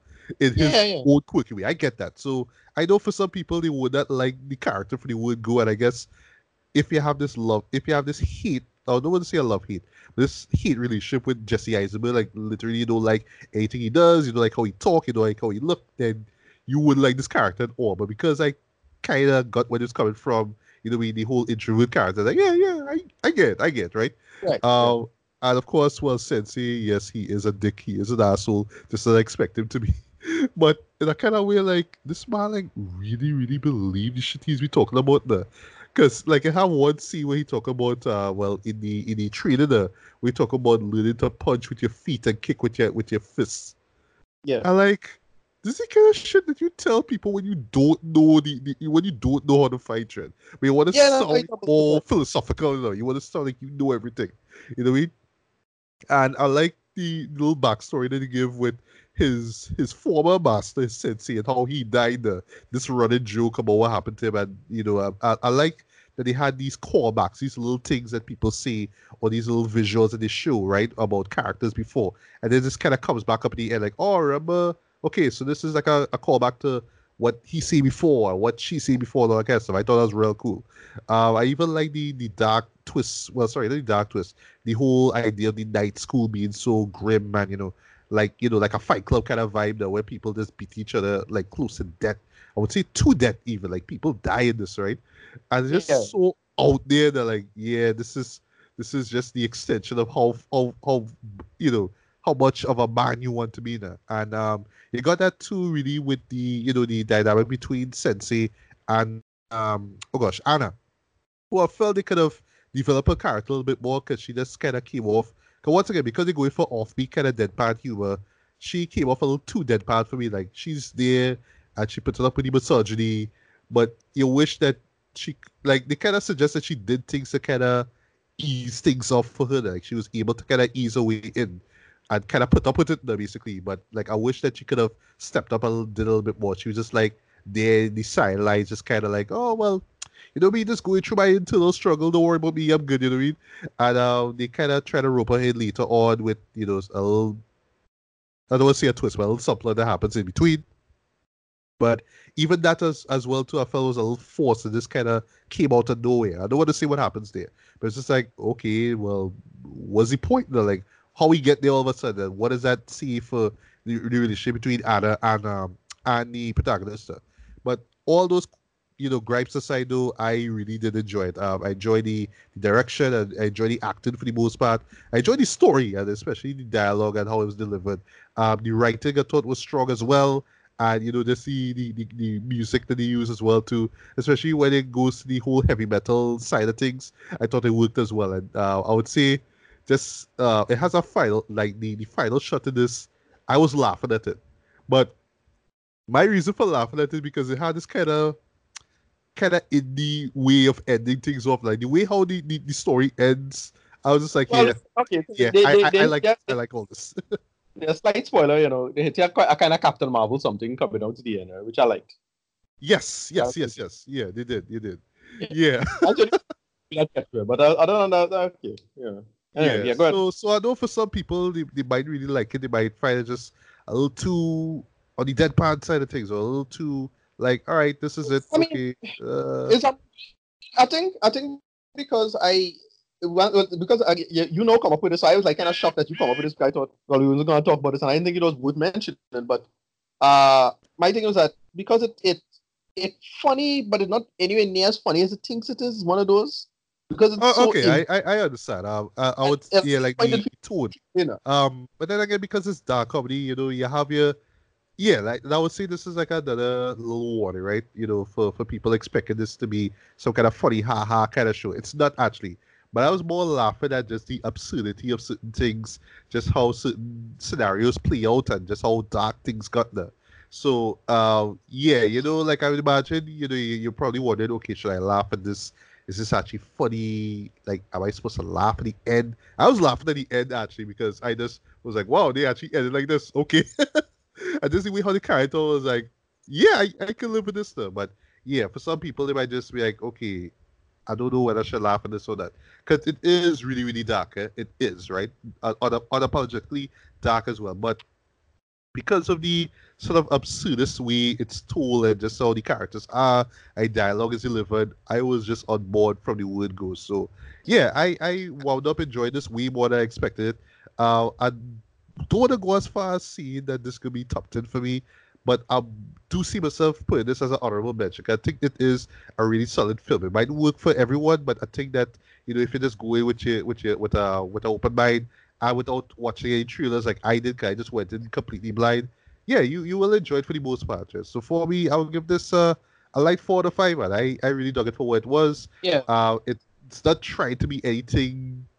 It's not trying to be all like Fight Club, for example, a lot of subtext and all that kind of stuff. It's not that. It's just awkward, man trying to be badass and, all the weird, dark stuff that happens as a result, right? And that's what I got. I got my money's worth there. I don't know if it's a show that I will remember in the long run, but for what they were going for, I really enjoyed it here. And this guy, Riley Steeves, he's the guy who directed. This is actually his second film, actually, second feature.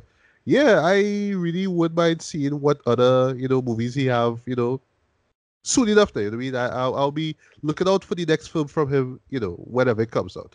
But yeah, if you're a fan of like these, sort of indie small budget films, yeah, give this one a look. But you will be entertained by it. But Ricardo, well, I know you didn't really like it that much, so you can give it a rating, or you kind of forgot too much of it to even give it a rating. In my head, I want to say out of 10. Nothing like worth mentioning. I don't like it. It's something that just come and go on, and people are kind of talking about it for 2 seconds. And I think it'd be like this real, like really funny, clever movie, and it just kind of like, okay, whatever. And I remember. Okay. So you went with expectations kind of high then. Okay. Well, kind of high, but not too high. But I was like, it's fine. It's fine. It's like it just come and go on for me. I don't think it was worth mentioning. That's the thing with it now. So it just come and go on for me. Yeah, whatever. Some other thing. Like. Okay, fair enough. I remember that week I was like, okay, I want to mention it, but I thought you did hear about it, and I thought you would have mentioned it, and I'm like, oh, if you mentioned it, I'll see it. I don't know. Well, that's fine. It's one of those shows that will pass, bypass a lot of people's radars. Like, not a lot of people will be looking out for a show like this, or kind of like, okay, I hope to see this. I have this in my head, so hopefully when it comes out, I can see it. Yeah, but if you do manage to check it out, if you do manage to remember it, then yeah, give it a look. You may like it, right? And I would say the same thing for the next show that I will talk about. Well, you didn't see it, called The Death of Dick Long, right? This is one of those shows that, once again, would have flew past my radar had it not been for the title. Okay, yeah, the title itself, yes, is so incredibly intriguing, right? You could kind of, try to figure out, what's this about? Dick Long. Who's Dick Long? Ooh, right? You know what I mean? But yeah, so just to jump into the show, right? Well, before I jump into the show, I just want to mention that the director of this and the producer of this is Daniel Scheinert. I think that's how you pronounce his name. That's how you pronounce his name, right? Well, I say theirs for a sec because him and Daniel Kwan, yes, they both named Daniel, right? They worked on a little film, also from A24, right? Because A24 is the distributor behind this movie here. A little film called Swiss Army Man, back in 2016, which was a film that I don't think we did a review of, but I think we mentioned it in one of our early episodes. But no, I think we did review it. Yes, we did review it actually. And I wasn't in love with the film. You know what I mean? A lot of people were like praising this film and calling it one of the year's best films. Like, yes, it's incredibly unique. You've never seen a movie like this before, and that's fine. I like movies like that, right? But for me, it just didn't really fully stick the landing with me. I just felt it was just all right, weird and absurd for the sake of being weird and absurd, and then like the final shot was just like dumb. It's like, okay, well, we just had to hit you with this fart joke again, so let's do this at this incredibly dramatic moment and end the film there. But Right. other than that, I saw how inventive it was, and you know what I mean. If the point of it was just to make those guys stand out as, oh, we could make quirky stuff but make it really entertaining, then yeah, they succeed with it. But it's just not a show that I've revisited. I actually don't plan on revisiting that film anytime soon at all. But just before we jump into that and Dick Long, just wanna weigh in on what you thought of that film, Swiss Army Man, at the time. Yeah, so remember I hated the ending. So it was Yeah. unclear what happened with it, and it's like is this happening in his head or not? I didn't care for that. I was not a fan. It was one of these movies that rare people liked, and I just didn't care about. I was like, okay, it's funny, I get it. Yeah, But I and don't- I just think the funny part, sorry to cut you there, but I think the funny part about it too is it's sort of like these two guys were like, oh, you know, they always like to call art film arty farty. So here's what we're literally gonna make an arty farty movie Right. here, guys. Well, no, and that's it. my attitude was, well, it has some subtext here that I'm not getting, so that's why I don't like this anywhere near as much as other people. Right. That's how I felt about it. So it's like, okay, it good, it's kind of funny, but nowhere near as clever as people making it out to be. And again, a lot of it have to do with the guy's trauma apparently and stuff like that. So I was like, well, okay, but like it nowhere near as clever as it thinks it is. That was my attitude. It's funny, Right. it's well made, but it come and again, it's one of those like it alright. I didn't love it as much as other. Yeah. Right. And the thing is with this movie here, The Death of Dick Long, right? Because I was hearing, well, I saw a couple of reviews on YouTube. Some people called it one of the funniest movies of 2019. I could understand why people would say that, but I don't like totally agree though. I get the appeal of it. I get what they're going for, but once again, it's like for me, it's just not a show that I would see had me like on the floor laughing and whatnot. Like it's funny, you know, when you think about it, but still not funny enough to hold me through the entire show. And that I would say is because of the tone, because the tone because they play it off as kind of slightly overly serious. I was looking at the film as that, you know what I mean? And then because of how the story goes along, I was looking at it from a kind of slightly serious perspective, right? So, what is the Death of Dick Long about, you wonder? So, we are introduced to three white guys, right? They're from Alabama, right?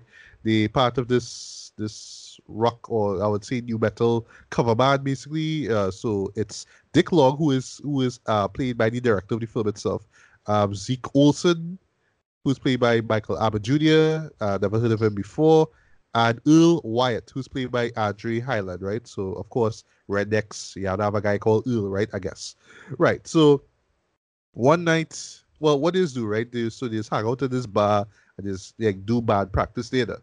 So Zeke is married, right? He has he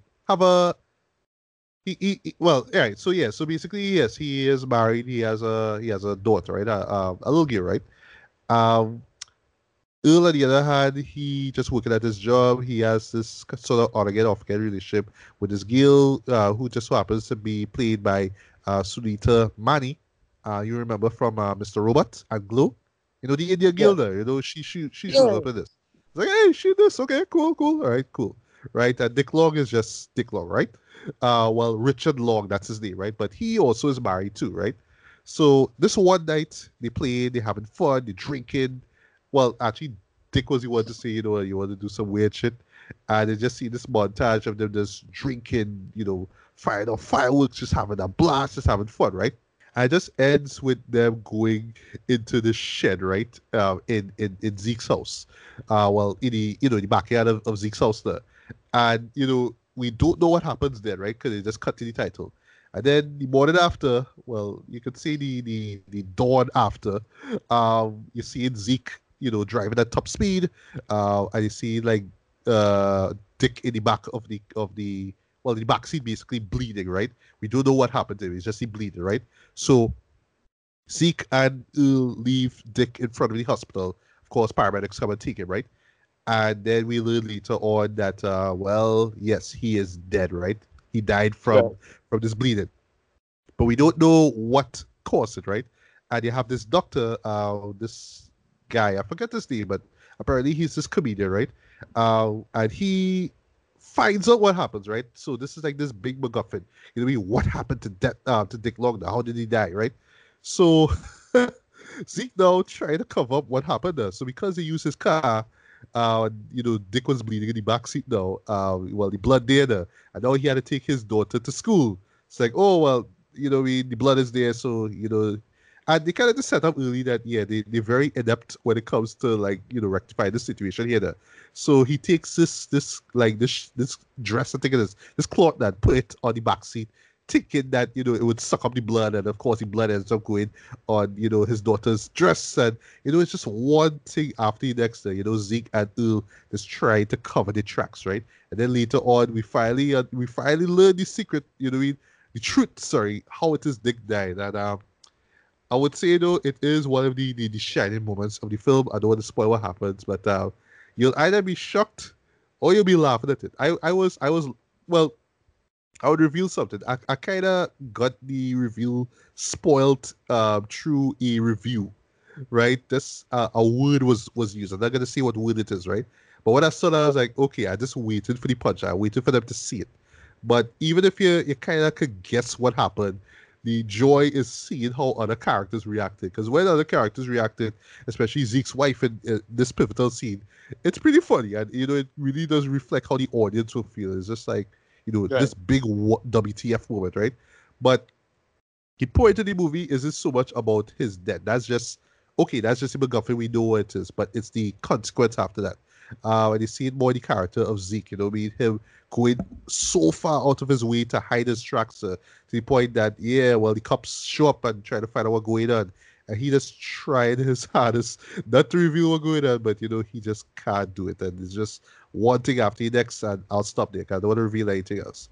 So, we also talk about with tone, right? The movie this film reminds me of a lot is Fargo, right? The classic, the classic film from the Coen brothers, right? The Coen brothers, right?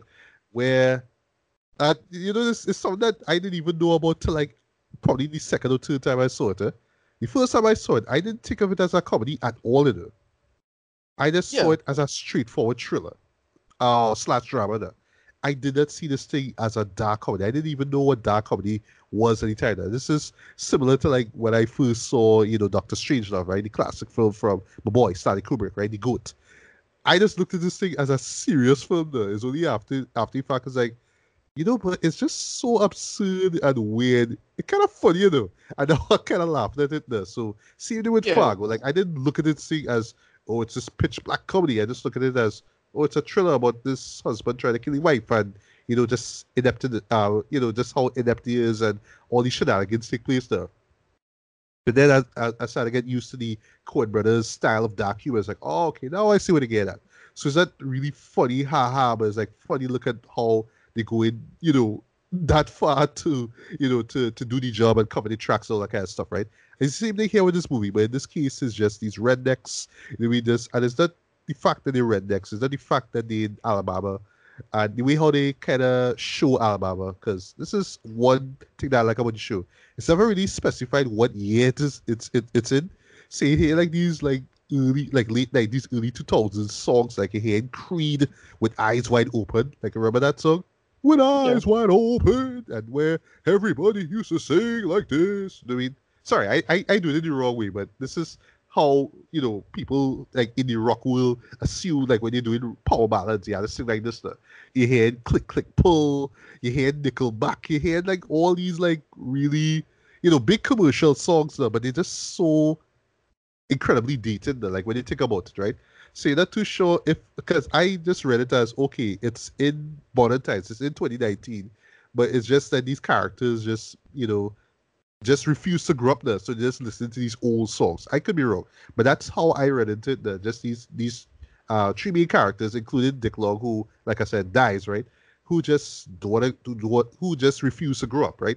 Even though they married and they kind of have like a reasonably good life, they still frat house teens, you know what I mean? They still drinking, still smoking, just doing all kind of crazy shit, right? But it's what it leads to, right? And it just kind of shows the immaturity that kind of led to, well, to Dick's death, right? So, because I was reading into the film like that, I didn't really see it that much as, funny, haha. But I knew in the back of my mind that it's not going for that. It's supposed to be dark comedy. But because they play it in this kind of overly serious kind of way, I couldn't help but see it as, well, a drama there, but it just so happens to be based off of this really incredibly ridiculous scenario, right? Which it is, right? And the movie isn't afraid to say that the scenario is really ridiculous. It is, right? But they just play it off as serious and thinking, oh well, I guess that's the point of it. So I just kind of looking at it like that now, because I'm not so much sympathizing with the characters, but just pitying them, especially Zeke, who the film really centers on. Like, yeah, the man is a loser. You know what I mean? He has a wife, he has a child, but he is really irresponsible there. And then, when they sort of give some twists and some reveals, it's like, yeah, boy, like, dude, you just a real idiot, you know what I mean? Like, you kind of deserve what coming to you. That's all I'll say. But yeah, so I didn't really come out of it like laughing my head off, although like I see some people find it to be really funny. But I was like, not really, you know what I mean? And then I guess maybe it's because I had the twist spoiled for me. So maybe that was the reason why I didn't quite find it to be too funny in my opinion. But all that aside, though, I mean, the acting is solid throughout. I was impressed by the direction. I was impressed by the just basically how they create this world. You know what I mean? This kind of world that it kind of feels like what they say by behind God back, as we see in Trinidad, like this state or say this area, right, where it feels like nothing really develop or grow. It just feel like it's stuck in time, and these characters here, they're stuck in time. You know what I mean? Right down to the way how they try to solve the problem here. Just like, no, like y'all don't watch movies, so you don't know that's what you're supposed to do. So things like that. And I guess the joy or the humor is just seeing how inept these characters are, how long it takes for these characters for them to realize what's going on, or waiting for them just patiently and then waiting for them to like really find out what's going on. It's like, oh, let's see what happens next.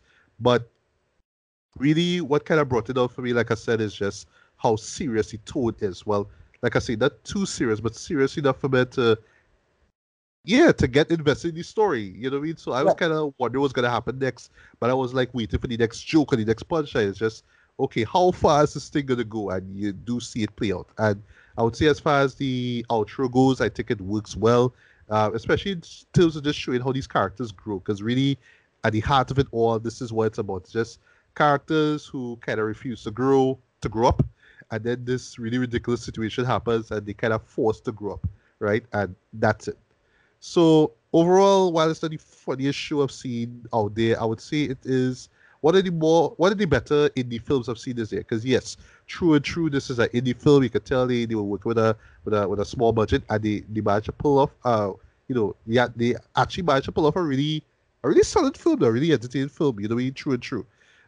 So unless you like your films to be a little bit more flashier, to have more camera work and bigger actors, because apart from the girl from Mr. Robot and Glow, I really don't know anybody else in this movie, right? So if you're looking for big names, you will get here, right?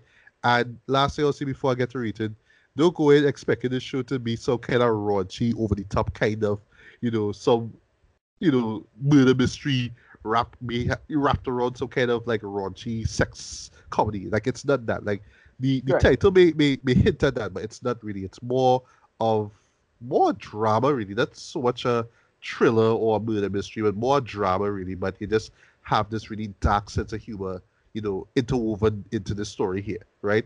And whether you find it funny or not, I guess that depends on you. So rating-wise for me, I will give this a decent 3.5 out of 5. It's not a show that I will seek out again in a hurry, but it's one that I would recommend, especially if you like you Ricardo, you've just been pretty much loving nearly everything that A24 has been throwing at us. To see me a fact that a movie like this with a title like this get released and get such good reception just shows A24 doing their thing, man. Just can't wait to see what other, weird release they have next. Well, outside of the Lighthouse, which I hope we do get to see, before the year ends, right? But yeah, this is, if you like your indie stuff, yeah, give this one a look, man. If you like your dark comedies, you may like it. But like I say, just don't go in expecting this over the top raunchy film. It's funny, but not too over the top. But if you like that kind of stuff, if you like your dark comedy stuff, then yeah, you'll enjoy it. So yeah, give it a look. If you manage to get around to it, and if you manage to remember it, yeah, give it a shot, man.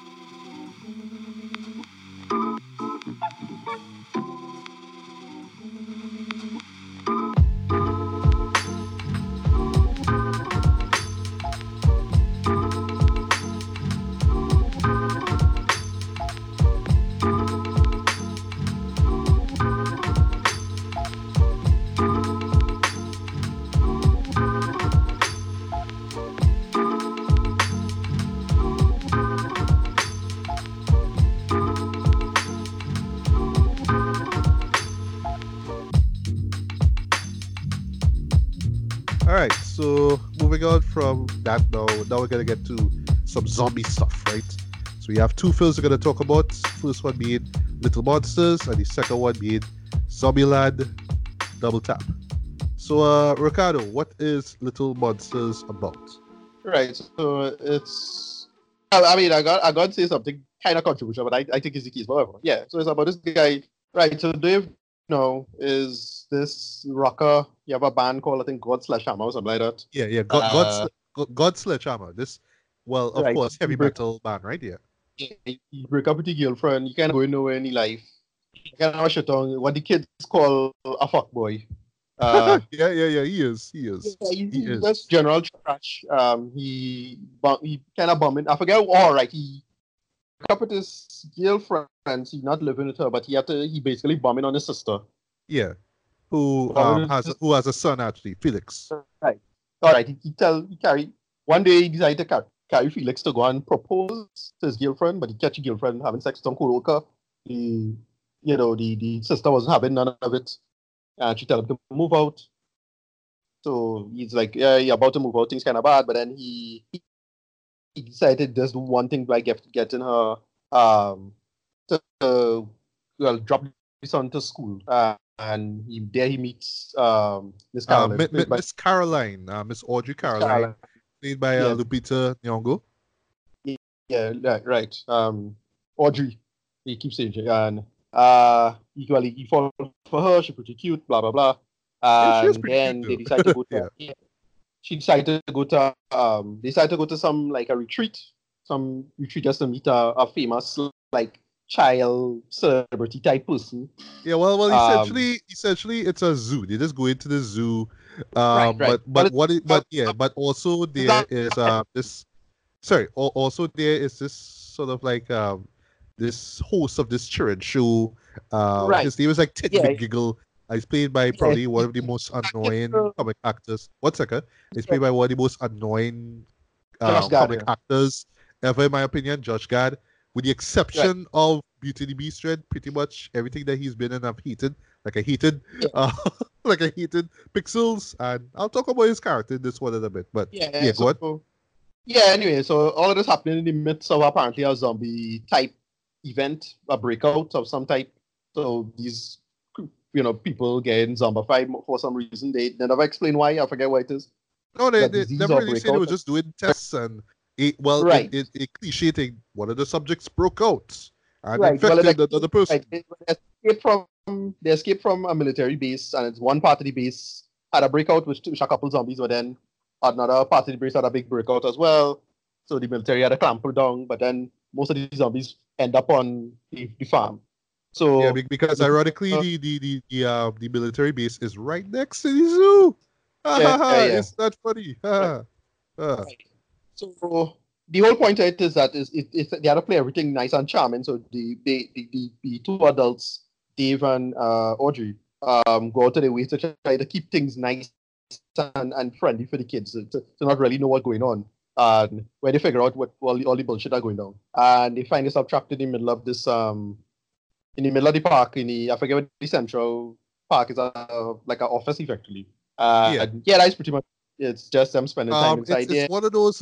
It's a gift shop actually. It's a gift shop Oh, it's that like you find this stuff. Yeah. Right.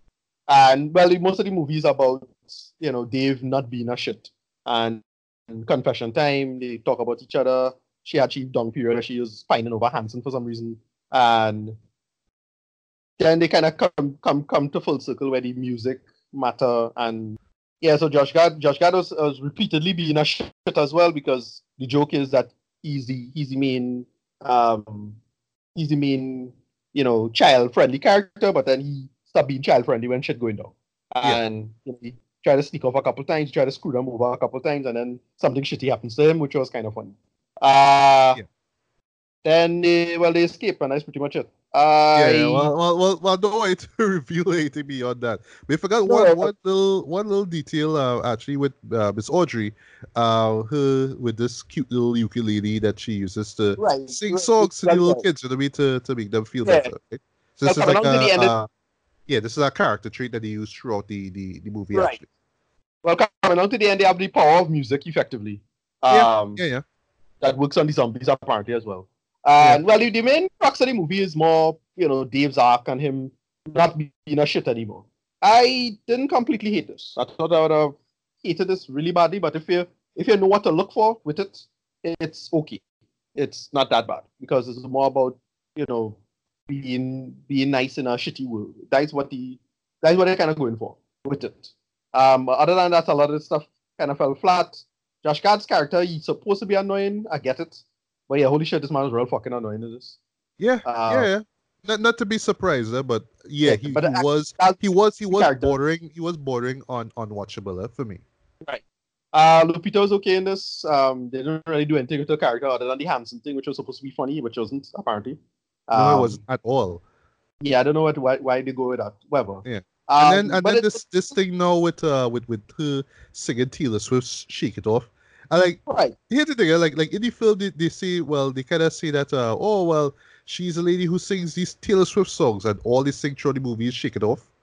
Right. Well, they don't really. Again, the context of everything was because of the kids. Like, all of this would have not worked at all if it wasn't for these kids. And child acting was okay for what it was. The character, Felix, the actor who plays Felix, kind of grew on me a bit. Like, I felt like he, in typical, kid actor stuff, he was reading lines, you know what I mean? Right. Trying to memorize lines, but then he kind of grew on me. For some odd reason, he grew on me. Yeah. I think it's because they gave him stuff to do in the film. He wasn't just there, like, oh, help me, please. I mean, he actually did stuff, which surprised me. But yeah, go on. Right. So yeah, why it slightly works is only because of the kid stuff and because of the whole what you would do. This is clearly for parents. Like, it's what you would do. All the shitty things are going on in the world. What you would do to make it seem as if it's all right for kids, and to play it down for kids. That is why it works for the most part. Right. If this is a family film, but for zombie people. So I don't know if it's clearly for cynical millennial parents. Like, that's how I coming across, like, what the audience is, like, who it for exactly. That's what it was. So you still have to do funny zombie shit and horror shit, but it's for kids. And it's, hey, I have kids. I have, by the time you're in the mid-30s, or how many people in the mid to late 30s, they have at least 2 children by now, right? So it's that. That's what it is. And other than that, I have nothing else going for it. I enjoyed it for the most part.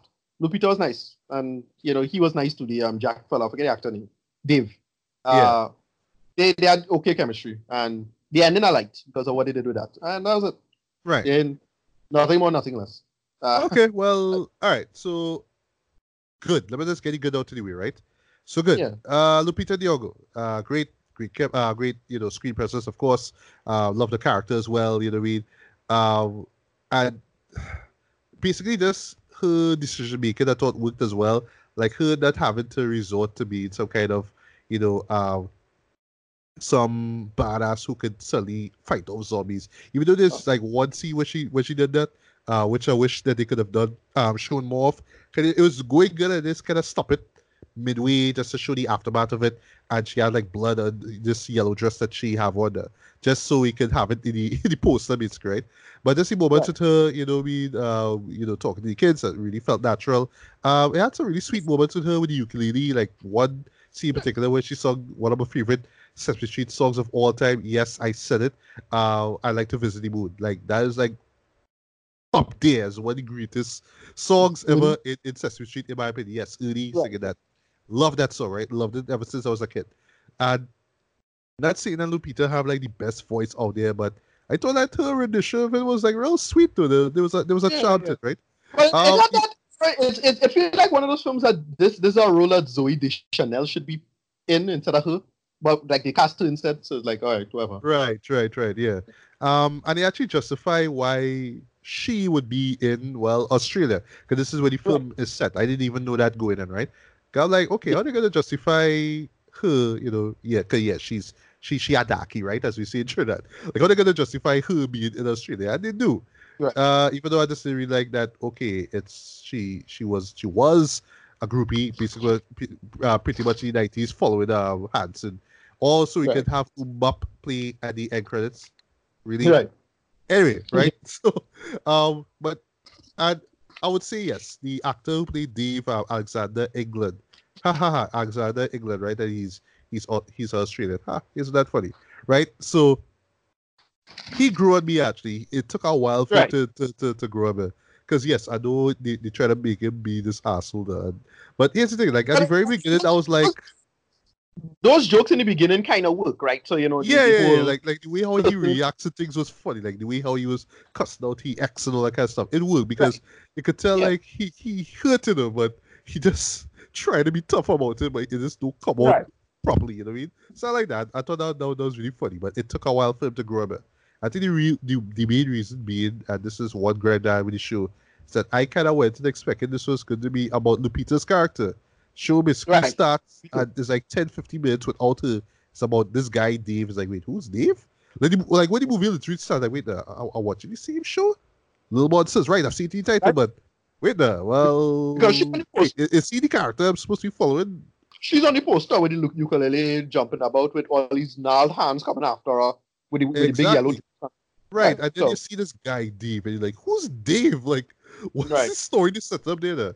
But then I like that it touched on it touched on his nephew and him being in Audrey's class, and it's like okay. So I see, and I could see a guy like him falling for Audrey. Like I don't blame the man, but you know what I mean. So it's kind of like he was selfish in terms of his motivation to stick around them. But it's like when literally shit hits too far, it's like okay, well now I have to be there not just for Felix but for Audrey and for these kids, because you know what I mean. And the character growth that he shows, for the most part, I bought, but I just wish that they could have developed it a little bit more there. It just kind of felt a little too rushed. Like, all of a sudden, he's, a hero and wanted to defend these kids there. I guess it's because they pay him, have this dynamic between him, compare them now between him and Josh Gad's character, who, yes, I totally hated. I didn't even know he was in the film. And this is coming from somebody who saw the trailer like about a month or so ago. I didn't even know he was in this, and I know I was going to hate him. And yeah, I hated him, right? Because I expected this. Yes, of course, but shit hit the fan. I was expecting him to reveal his innermost nature. But it's still him just being annoying, cracking dull jokes, being vulgar for the sake of being vulgar, and none of it just landed. It's just one scene in particular, where like the kids were making noises and asking him to sing a song, and he was like, he cusses them out there. That was the one moment where I was like, all right, that moment worked for me. Everything else fell flat, although I like how he died. Well, yes, spoiler, he dies, right? That was clever. I would see that. That was real clever. About it, huh? Yeah. That was incredibly clever. But I don't know, but the joke they had with it funny because okay, so I don't know if this is a spoiler, but the implication is that the zombies still have some workable consciousness. In yeah, this yeah. sense, why that would happen. Right. Yeah, so Yeah. they will just do like it's in true zombie format. They will do the last thing that they've been doing repeatedly. now, Right. So Exactly. like think Dawn of the Dead. Think the old like the original Dawn of the Dead. They will do the last thing that they Right. were doing, right? But anyway, so again, I get the premise of it. I think it's really creative and interesting, right? You've never seen this before, but I find that because you want to have the kid stuff in it, Yeah. you want to have the zombie stuff in it too. I felt like they dumbed down on the zombie stuff too much.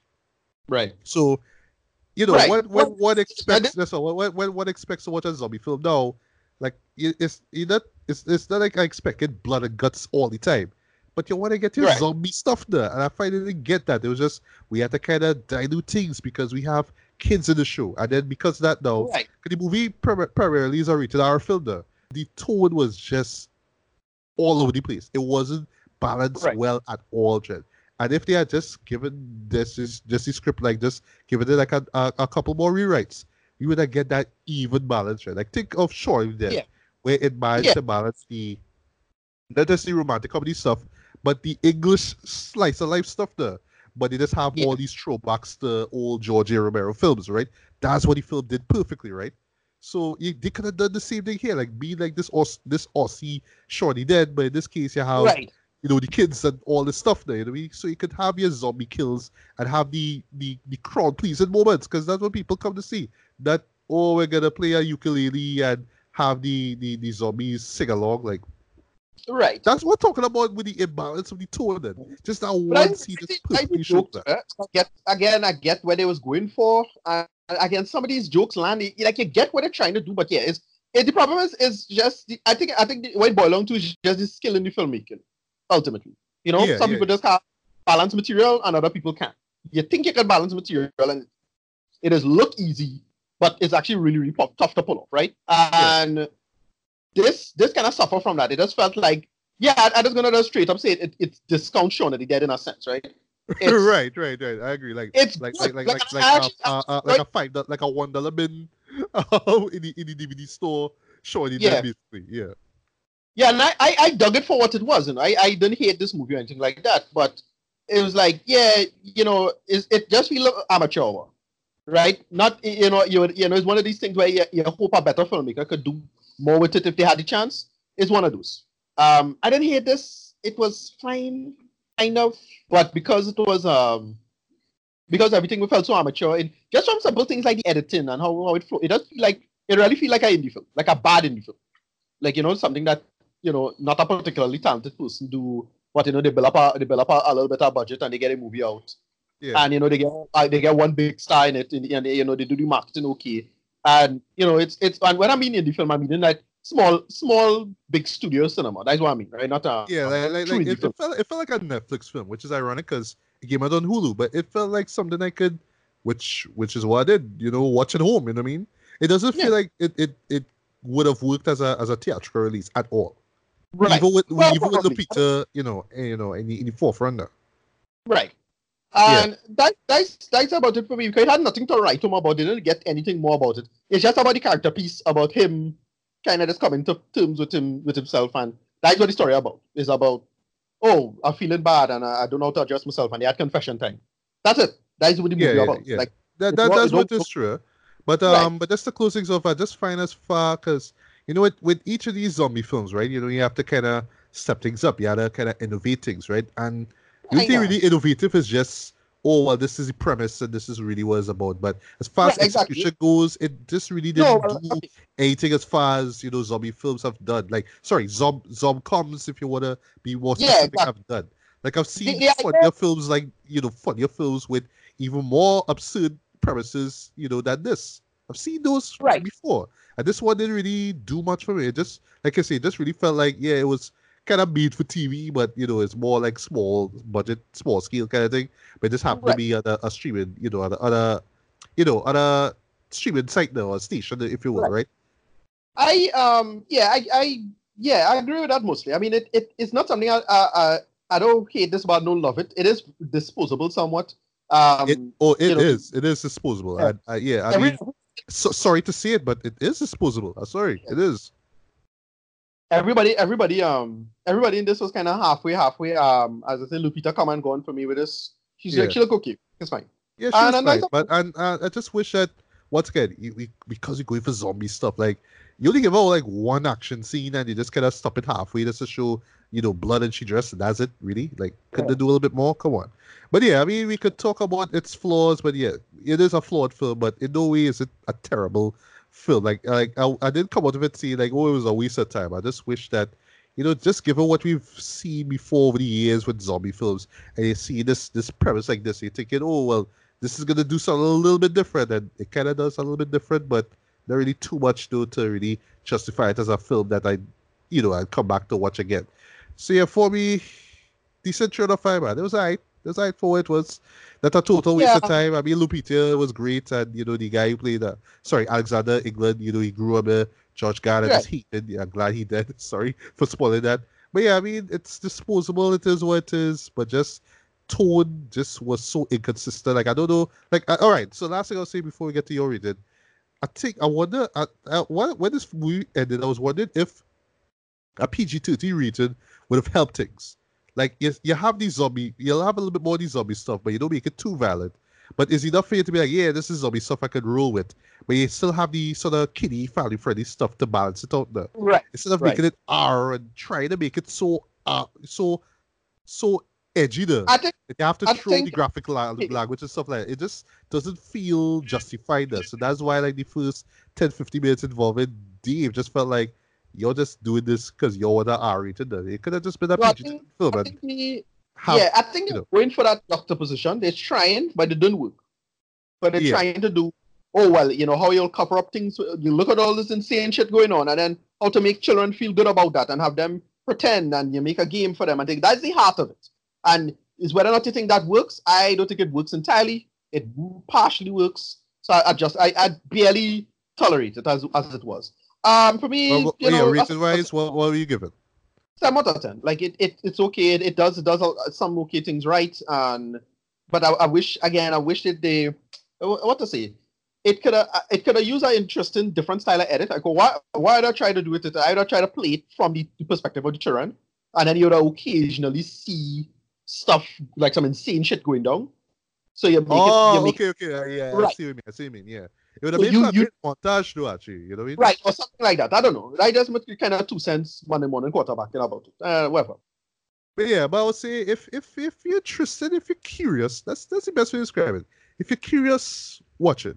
But if you like, your zombie comedies to have, there's an even balance of humor and, zombie blood and guts and violence. There are better films out there, right? And unfortunately, this could have been one, but just kind of dropped the ball there. Sorry. Yeah. All right. And last things last. Zombieland Double Tap. Yeah. So let's jump into what it's about, right?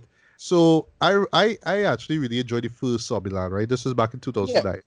Yeah. This was already time when zombie movies were taking themselves a little too seriously, and this was like right after stuff like 20 Days Later, and then I'm glad that Shorty Dead came out around that time to kind of show that they could have a little humor in it too, really, just like back in the 80s and 70s, right? You don't take itself too seriously, Danny Boyle. Even though I really enjoy 20 Days Later, although I kind of love the sequel 28 Weeks Later because of how visceral and intense it was, right? But anyway, right? So to me, Zombieland wasn't like so much a breath of fresh air, but it was just this really really fun take on the zombie genre, which is exactly what it was. Yeah. It didn't take itself too seriously. It just had a lot of badass stuff, a lot of humor, a few jokes of which don't really work now. They kind of fall flat now. But at this time, it was just so charming and funny and just entertaining. And what I love the most about it too is that it didn't overstay its welcome. It was just a tight 90-minute runtime. It wasn't trying to go deep into subtext and talk about this and that. It was just straightforward zombie comedy, kind of cult classic. You could tell they were going for that sort of cult classic vibe there, you know what I mean? Where, you know, you have all these quotable lines and all these characters that you know by name and all these scenarios and all that kind of stuff, right? Of course, you got great performances from Woody Harrelson, Jesse Yes. Eisenberg, you know, Abigail Breslin, and Emma Stone, who was like, what, 20 at the time, you know, still shocks me Right. to this day how young she was when she was in that. And yeah, I mean, to this day, like, I actually watch it before watching Zombieland 2, and yeah, it still holds up to me. Like, it's not the funniest thing I've ever seen in my life. And honestly, I would say it is one of my all-time favorite, you know, horror comedy films ever, but it is Yeah, one yeah. that I thoroughly enjoy. So, Yeah. what's your thoughts on the Right. first Zombieland movie? Yeah, no, it came out at the right time. It came out when stuff was no like Walking Dead was no starting to ramp up in popularity, kind Well, of. So you it's mean like the comics, because the yeah. show did start at all till like the 2010s. No, yeah. In terms of like people's, you know, is whether or not is how serious they want to take this stuff. But you know, at the same time, you can make fun of it. And then, you know, a little game called Left 4 Dead came out around that time. Yes. Awesome. And that Never did the got material. never got to beat that game though. Well, I it's know, got nothing to- I suck. I just never got around to beating it. the Left 4 Dead games have nothing to beat. It's just levels. I mean, the only level that you have to beat per se is the final level on the bridge, which is like pretty easy to do. You just have to run through and Right. don't fall off the bridge. Anyway, yeah. So you know, we started to get like zombies is a kind of thing that you have to know what to do. It is something that kind of perennial, and you know, there's a kind of meta text with zombies, which is well, is the franchise and the genre that doesn't die, right? And Yeah. yeah, and so it's what to do with it, and it's up to you to shoot its head off or to keep letting the horde come forward, right? To continue that metaphor. And Zombieland, I thought was more or less pitch perfect at the time, right? It did a lot of great jokes, a lot of great meta text. The whole rules thing was really funny at the time. Yeah, love the rules in this. It Yeah, makes sense, but it's those things that you would watch a horror film in the similar genre and be like, why you didn't think of that? Why didn't you think about double tap? Why didn't you think about cardio? You know what I mean? Stuff like that, though. Right. Yeah, exactly. So you're making fun of the material, and then you know that great opening sequence from I think is Metallica. Yes. Who Great, Bell Tolls. fantastic opening sequence Right. with For Whom the Bell Tolls. Love Yeah, that yeah. sequence. Yeah, and I dug it for what it was. Like it come and go on. You know, great forecaster characters, everybody thing, and then there's a time went. Yeah. You know, and all of these people went on to become bigger stars for better or for worse. Yeah, Um, I and got the other- nominated or won like your girl Emma Stone. Yeah. Emma Stone. She well, winning that Into that- Oscar for that film that you loved, right? yeah. Yeah. And yeah, so life went on, and I just kind of forgot about it. I didn't think it was something they would revisit. But you know, you have a case of when somebody checked themselves but still wrecked themselves. Yes. yes. That is what the sequel is. I mean, this is such a like a forgettable, boring, nowherean sequel. Yeah, well, here's the thing. For me, Well, I I will do the run through of it, right? But I have a kind of love hate, you know, thing with this movie here. But I'll explain a bit, right? So, in a nutshell, don't want to spoil too much about the plot, because the plot is just so bare bones and simple anyway. It covers like 10 years after the events of the first film, which is something I want to talk about when I get to my review, right? So, of course, you know, Tallahassee, you know, Woody Harrelson, Columbus, Jesse Eisenberg, Wichita, Emma Stone, Little Rock, Abigail Breslin, you know, they still have the family dynamic thing going on. They still know how to kill zombies in badass for fashion. You know, we do get a great opening text sequence. I don't know the song I don't know the artist who did the song, but I know the song from somewhere, right? Actually, and I thought that sequence worked as well, right?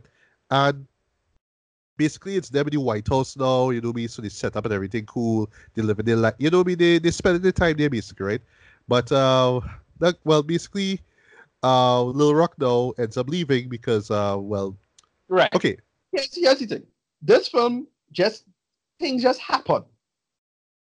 Yes. That is why there's no at all. Nothing disconnect. Things just happen after the thing.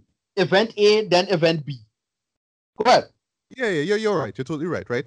So, yeah. So, right. So,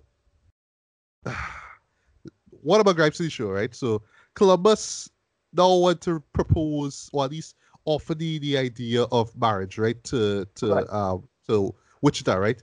And because of just her insecurity, she decides to leave, right? So it's kind of like a repeat of kind of, you know what I mean, where she would just always find some kind of reason to leave Columbus and Tallahassee, right? So she leave with her sister, and then while they travel along, they run into this hippie guy. I forgot his name. Oh yes, they call him Berkeley, right? Because he studied at Berkeley, right? Haha, that's a joke. And for some reason, you know what I mean, sparks fly. So all of a sudden, Lil Rock end up leaving now in the same car that they drove off with. So she run off basically with Berkeley to God knows where, and now Wichita basically come back, kind of begging for their help there. That's another thing that that don't really work for me anymore, because all of the world building stuff don't really make any sense anymore. So why did they not use it? But here's the thing, I like the attempts at world building, right? Well, the communities and the people who doing what they do and all that kind of stuff. That's fine, but like I say, it just kind of feels like why? Like, why are you doing this? Why are you there when you have all these zombies rampaging and all that kind of stuff, right? So just rounds up the synopsis, right? Because like I say, it just really does feel like a series of events just being strung along, right? By this really thin plot, admittedly, right? So during that time though, while Columbus pining over the fact that Wichita leave him again, they run into this blonde. Her name is Madison, and basically she is a dumb blonde, right? She's played by Zoe Dutch, and you do nothing with her. I didn't think her. Well, just to kind of change course for a bit. Yes, she is 100% dumb, right? But because of the actress, because of the charm that she brought on screen, and she have great screen presence in my opinion. I was laughing through, like, let me just say about 2/3 of the scenes that she was in. I was just laughing because of just what she brought to the table. But when you think about it, is just, all right, just see some dumb shit, act dumb, see some dumb shit, act dumb, and that's it. But because she kind of committed, but almost in that kind of, okay, I'm not gonna go full retard, basically, right? I was laughing. I was engaged. My problem is that they didn't really do anything with the material. Like, no, you're right. You're right. Which you're gonna get to? You're totally right, right? So she ends up hooking up with Columbus. So by the time Wichita come through, is like, oh, you have a girlfriend now. Right. Okay. Right. So basically, the plot is, the four of them now have to go on this road trip. Yeah, because basically the film is a road trip, not like the last film, mind you, not like the last film. So it's this road trip now to find Little Rock wherever she is, and of course, kill zombies along the way, right? Or try to, flee from zombies before they become zombified, and that pretty much is what the premise is about. That's pretty much what the show is about. Yeah. So so let me just get the good out of the way. Let me get my good out of the way, right? Actors, at least the four leads, they still have it. They still have the chemistry. They still have the time down. They still do what they do well, right? I was impressed by, everybody, right? there wasn't really like a big standout for me. To me, Woody Harrelson still remains my favorite character out of the four. Emma Stone still plays that character, always kind of sarcastic, cynical when she's ready. With Little Rock now, with Abigail's character is just, she grew up, right? And, it's just this little running gag that, oh, you're still calling me a girl, right? Even though in the last film she was 12 and clearly she's not, right? And, Columbus is Columbus, but he's not as quirky and, not doing stuff. He's very knowledgeable. He knows how to hold his own, even know how to work a shotgun though. And I was like, "Word, okay, man, what do you think, right?" One of the problems, so that we mentioned that age thing, right? One of the problems I had with it is that it didn't feel like 10 years passed at all. I'm gonna talk about that, but go on. I want to hear your. That's basically my complaint, is that at no point this felt like 10 years passed. So I was like, wait, time passed? So I'm supposed to take this seriously? Okay. All right, that is what I'm going for. Are you supposed to take it seriously because time passed or because 10 years passed? I don't think so. But I don't know. That's the thing. That's the thing. I was like, so I was supposed to be watching here in terms of like the world building was kind of off for me now. So it's like, if they say, it's a few months later, fine. But 10 years passed, and they couldn't obviously do that because the actress, the little girl, grew up.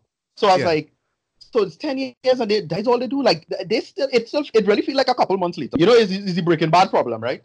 Yes, right. Yeah, you see this months later, but they all look older than they really do, right? Right. Yeah. And the thing is, it's supposed to be 10 years later. Like that was apparently the thing. I was like, yeah, but still though, like what? Like nothing. Exactly. It was everything was too incongruent. Yeah, but Anyway, go ahead. I'm gonna talk about that year thing in a bit, right? So going on. Right. Also, like I said, the intro was fantastic in my opinion. The jokes, some of them would. They really do. Like the self-referential jokes, the zombie kill stuff, they would. I even found myself really enjoying the zombie kill of the week sequences. There's one in particular that's so incredibly over the top, but this had Right. me it had me What real I laugh though, because Yeah, of what I how heard over of the top it was was. supposed to be TV series, I think. So that's why they had that zombie kill thing of the week. But that's what I think what it's going for. Like why it Or had that you in mean it. with the series that they would Right. that this would That's have the thing, been. right. So I can remember it was supposed to have Amazon something and it just didn't happen for some reason. Right. Yeah, that's true. I think that's the case, yeah. Okay. And look, well, hey, they get to make movies out of it, right? And make money. Haha, right? So there's Right. an inspiration there, kids. Anyway, right? So and I liked the set pieces, like the production design was cool.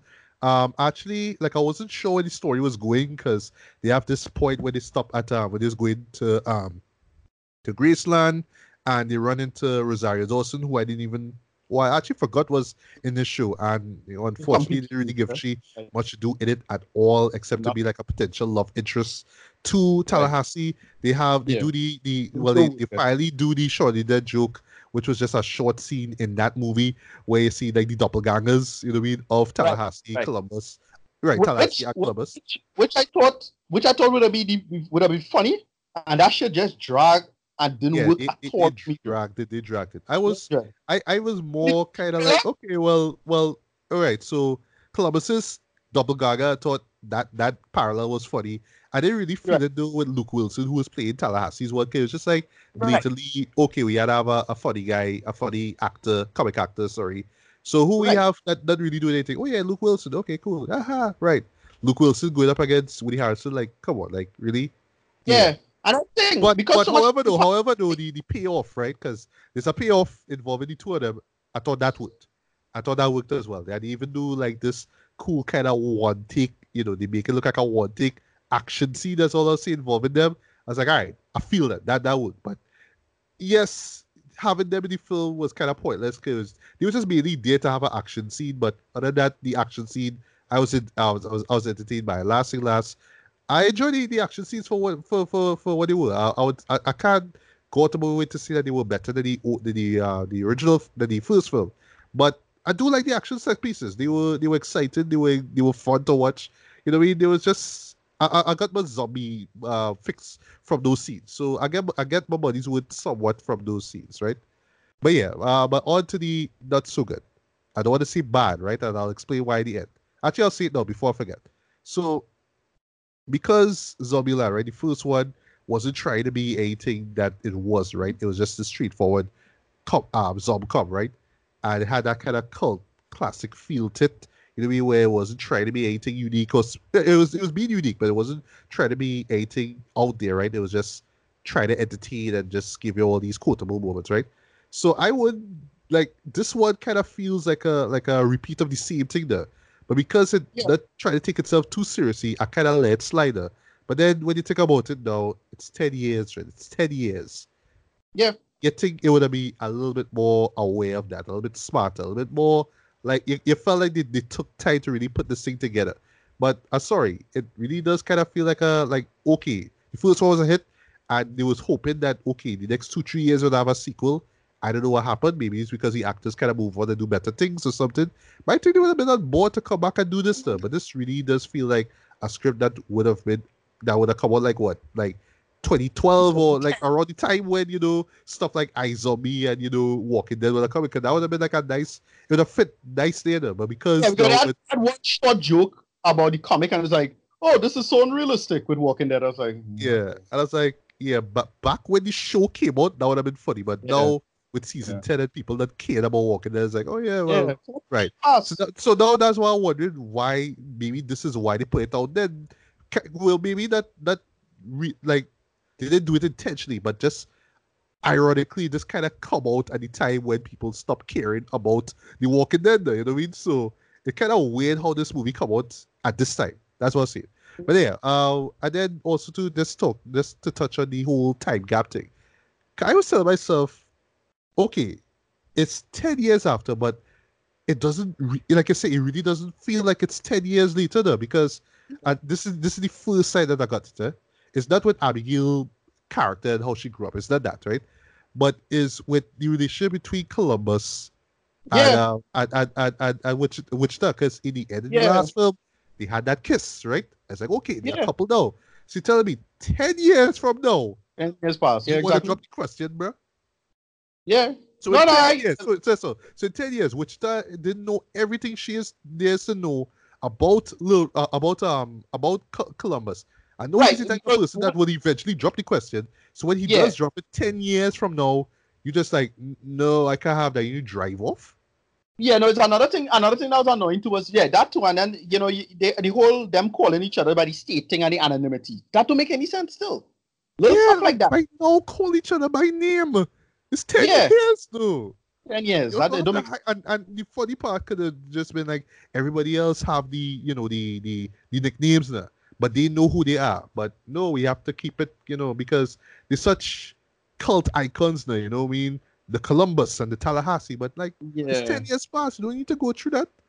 And once again, the whole family dynamic stuff, like, okay, so and it just like once again, it like I in my head I tell myself, this can't be 10 years later. Like this is probably 5 or 6 years or something like that now. Like I was imagining that now. It's only after the fact I was like, wait, this really is 10 years after Dread. So why play it off like that? Why couldn't it just been at least 6 years or something? So it at least the whole relationship between Columbus and Wichita would have been justified a little bit more. Like, oh, you're in a relationship for so long. You didn't think you was gonna drop the question, but now he drop it and you get cold feet. I don't understand that. But 10 years though, nah, man, like that makes no sense. Also as far as world building goes, because the only bit of world building we get is zombies have morphed over the years. And in the intro now, like kind of reminiscent of the first film, right? Where they just show how the apocalypse took place. Now people just randomly got attacked, right? In this case is we have different zombies, so we have this type and that type and that type. And I was like in the superpowered ones, but in just this lazy fashion, they just decide, hey, we're gonna take that one and we're gonna have a whole marauding horde of them, and these are the ones that our heroes have to fight in the very end. Right. Okay. So where does this group come from? And it just out of the blue, they just suddenly show up and just charging in, right? Now, as far as like I see with production design, I like the fact that I actually like the location and the idea behind it of where the final set piece. I like where it is. I'm not gonna spoil it, right? But I like the idea of it in comparison to it justify why they have to do X, Y, and Z for the most part. Exactly. And what I like too, it's a contrast to this idea that okay, we in Zealand, so we just had to get ammo and guns and just had to blast zombies just like that. That's our day job now. So I like in that case now, once again, don't want to spoil it, right? But it's like, oh, there's an alternative to it. Just kind of get away from it and have your life. Okay. And of course, this utopia, that's all I'll see will be put at risk when the horde shows up, right? So I like that. But still, it's 10 years, Dread. Like, could have given us a little bit more. But then again, once again, because the show isn't trying to be anything too serious, they just kind of throw away world building. But still, they could have given a little bit more of it to just tell me, okay, these characters here, and this is the belief because that's what they believe, and this character here, and it's staying here because they just decide to stay here. Like, because it's not just the United States, it's the world. How has the world changed since then, Dread? Like, people just going about killing zombies pretty much the same way, like if it was literally like 2 months later from the first film. Like and really just can't help but shake it. And like while you watch this thing, it's just so glaring. It's like, this really does feel like this could have been a sequel that came out 2-3 years after.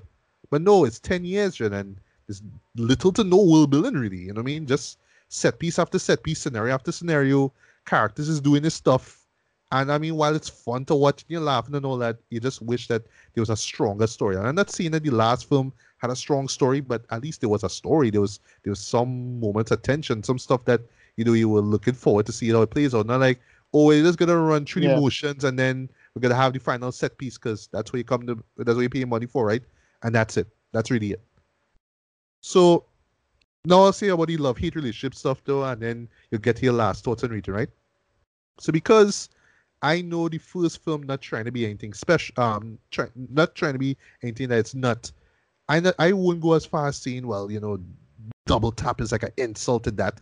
It does feel like the same kind of vibe now, you know what I mean? But once again, it's 10 years we're talking about. At least justify that in the opening, at least. You didn't have to do the variations of zombies. Nobody cares about that. Like, nobody cares. Because at the end of the day, it's just the zombies running and they get shot at, right? With the exception of the super zombies. At least that added a bit of tension. That was cool. Even though they mostly just do away with that in the final set piece. But anyway, right? But yeah, just develop things a little bit more. Kind of update the formula a little bit more instead of just giving us the same old same. So, like, I understand the fans will love the first one and they'll love the second one here.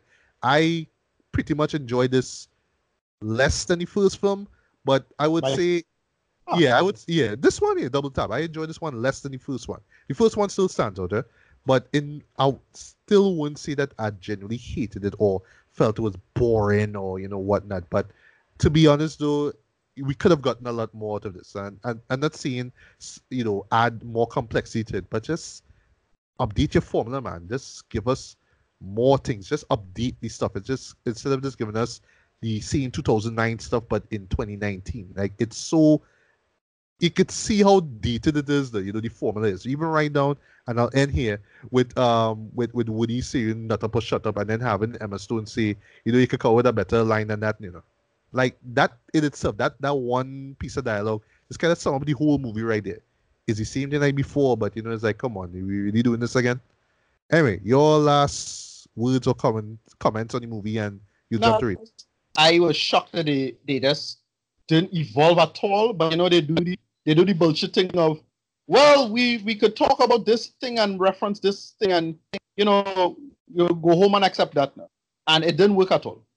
It really didn't work at all. None of it worked. It's self-referential and making self-referential jokes, but don't really add it. Don't add in any interest in it. It didn't work. It doesn't work at all for me. At all. Like, not even close. Right. It can, in fact, frankly, waste my goddamn time while more think about it. I felt that they could have evolved this script, man. Holy shit.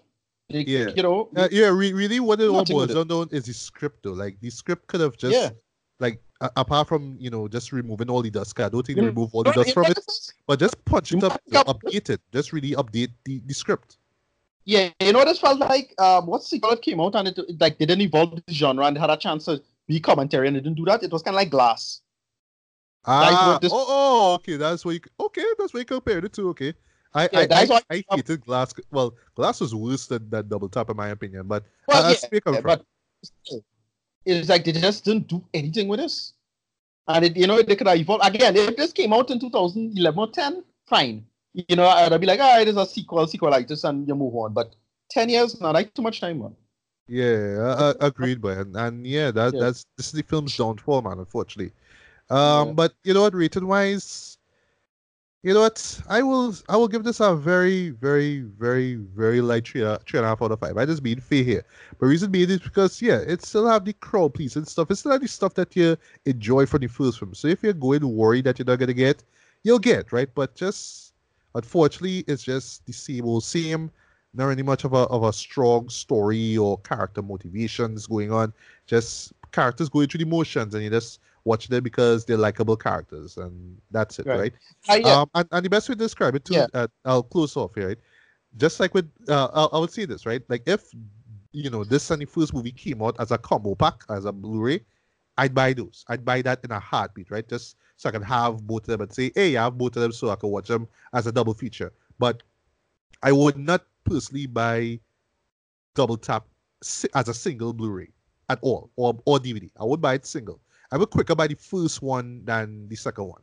But if they're in a combo pack, like I say, I'd buy it, right? So if you're a fan, you'll enjoy it. If you expected anything more than what you got for the first one, admittedly, you'll be very disappointed. So what's your rating? CC8, 5 out of 10. I didn't hate it, but they could have done more with this, and it's just kind of just frustrating to just watch and play out, just to see it play out in a really boring way. They could have just done so much more with this, and they do nothing with it, and it's like, wow, I just kind of come and go on, and you had to bring something to the table, man. They didn't do that.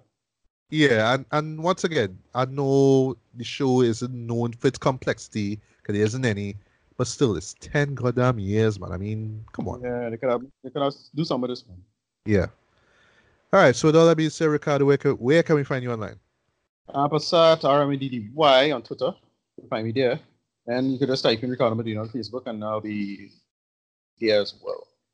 All right. I'll be on Twitter. Just look for Bear Beat Bailey. On Instagram, look for Bears Beats and Bailey. On Facebook, just look for my name, Matthew Bailey, along with the Legally Black blog, official fan base. We find a link to this podcast as well as the ones that we've done over the past few years, including retrospect reviews. And stuff to look forward to. Wu-Tang and American Saga, which I covered the first 3 episodes, is wrapping up this week at this recording. So I'll do just my honest thoughts on the season here. Kind of keep on my fingers crossed that we have a second season, but we'll see. Also, speaking of that, we supposed to get in the first half of the final season of BoJack Horseman, very soon, along with Dolomite Is My Name, which I'm really excited to see. Yes. I want this to be top 10 so bad. Would it be top best of the decade? Perhaps. I don't know. Maybe. I mean, like right now, I don't really have any comedies there thus far. You know what I mean? But it'd be cool if you have a comedy or biography of sorts there. You know what I mean? Also, Watchmen actually is going to be premiering tonight. The time it's recorded. I assumed it was last week, but it's actually tonight. Yeah. So I'll check it out and share my thoughts on it. Also, the quick correction. I thought Mr. Robot was premiering last week. It's really this week. Sorry, it was previous week. The previous week then when you said it was which I don't last week. Cool, right? I'm still recapping it, so I'll eventually jump into season 4. Don't worry, right? And as far as theatrical releases go, we have Black and Blue, which I mean, as much as I like Naomi Harris and to an extent Tyrese Gibson, kind of not really feeling to see it. And as far as theatrical releases go, we have Terminator Dark Fate, which we get to in Halloween. Which, by the way, I will not be watching on Halloween because I'll be watching some good horror flicks, man, because it's Halloween, goddammit. So, but I will not be. I probably might watch the first Nightmare on Elm Street film, you know what I mean? But anything but Freddy's Dead all over again, though. But Terminator Dark Fate will have to wait till after Halloween. But going in with expectations incredibly low. Yeah, and hey, maybe I might enjoy it. Hopefully, the action scenes will stand up more than Genesis. Just saying. But I don't know. When time comes, you'll think. Well, it looking terrible across the board, and then how I know that looking bad is all this cross promotion for Gears of War 5 in it. I was like, why? And Mortal Kombat. Yeah, and Mortal Kombat. Yes. Although the fatality that the TV800 did was kind of awesome though. Yeah, but that's just a hype. Just the fact that the movie gonna be trash now. So. Yeah, but I have to see it because it's Terminator we blood now. You know what I mean? It's part of we childhood, so we had to kind of see how that's anyway. And yeah, that's pretty much about it. So once again, guys, good morning, good afternoon, good evening, good night, whenever you listen to this. This was Matthew Bailey and Ricardo Medina, and we are signing off for another episode of Bears Beats and Bailey. So until the next one, take care, peace.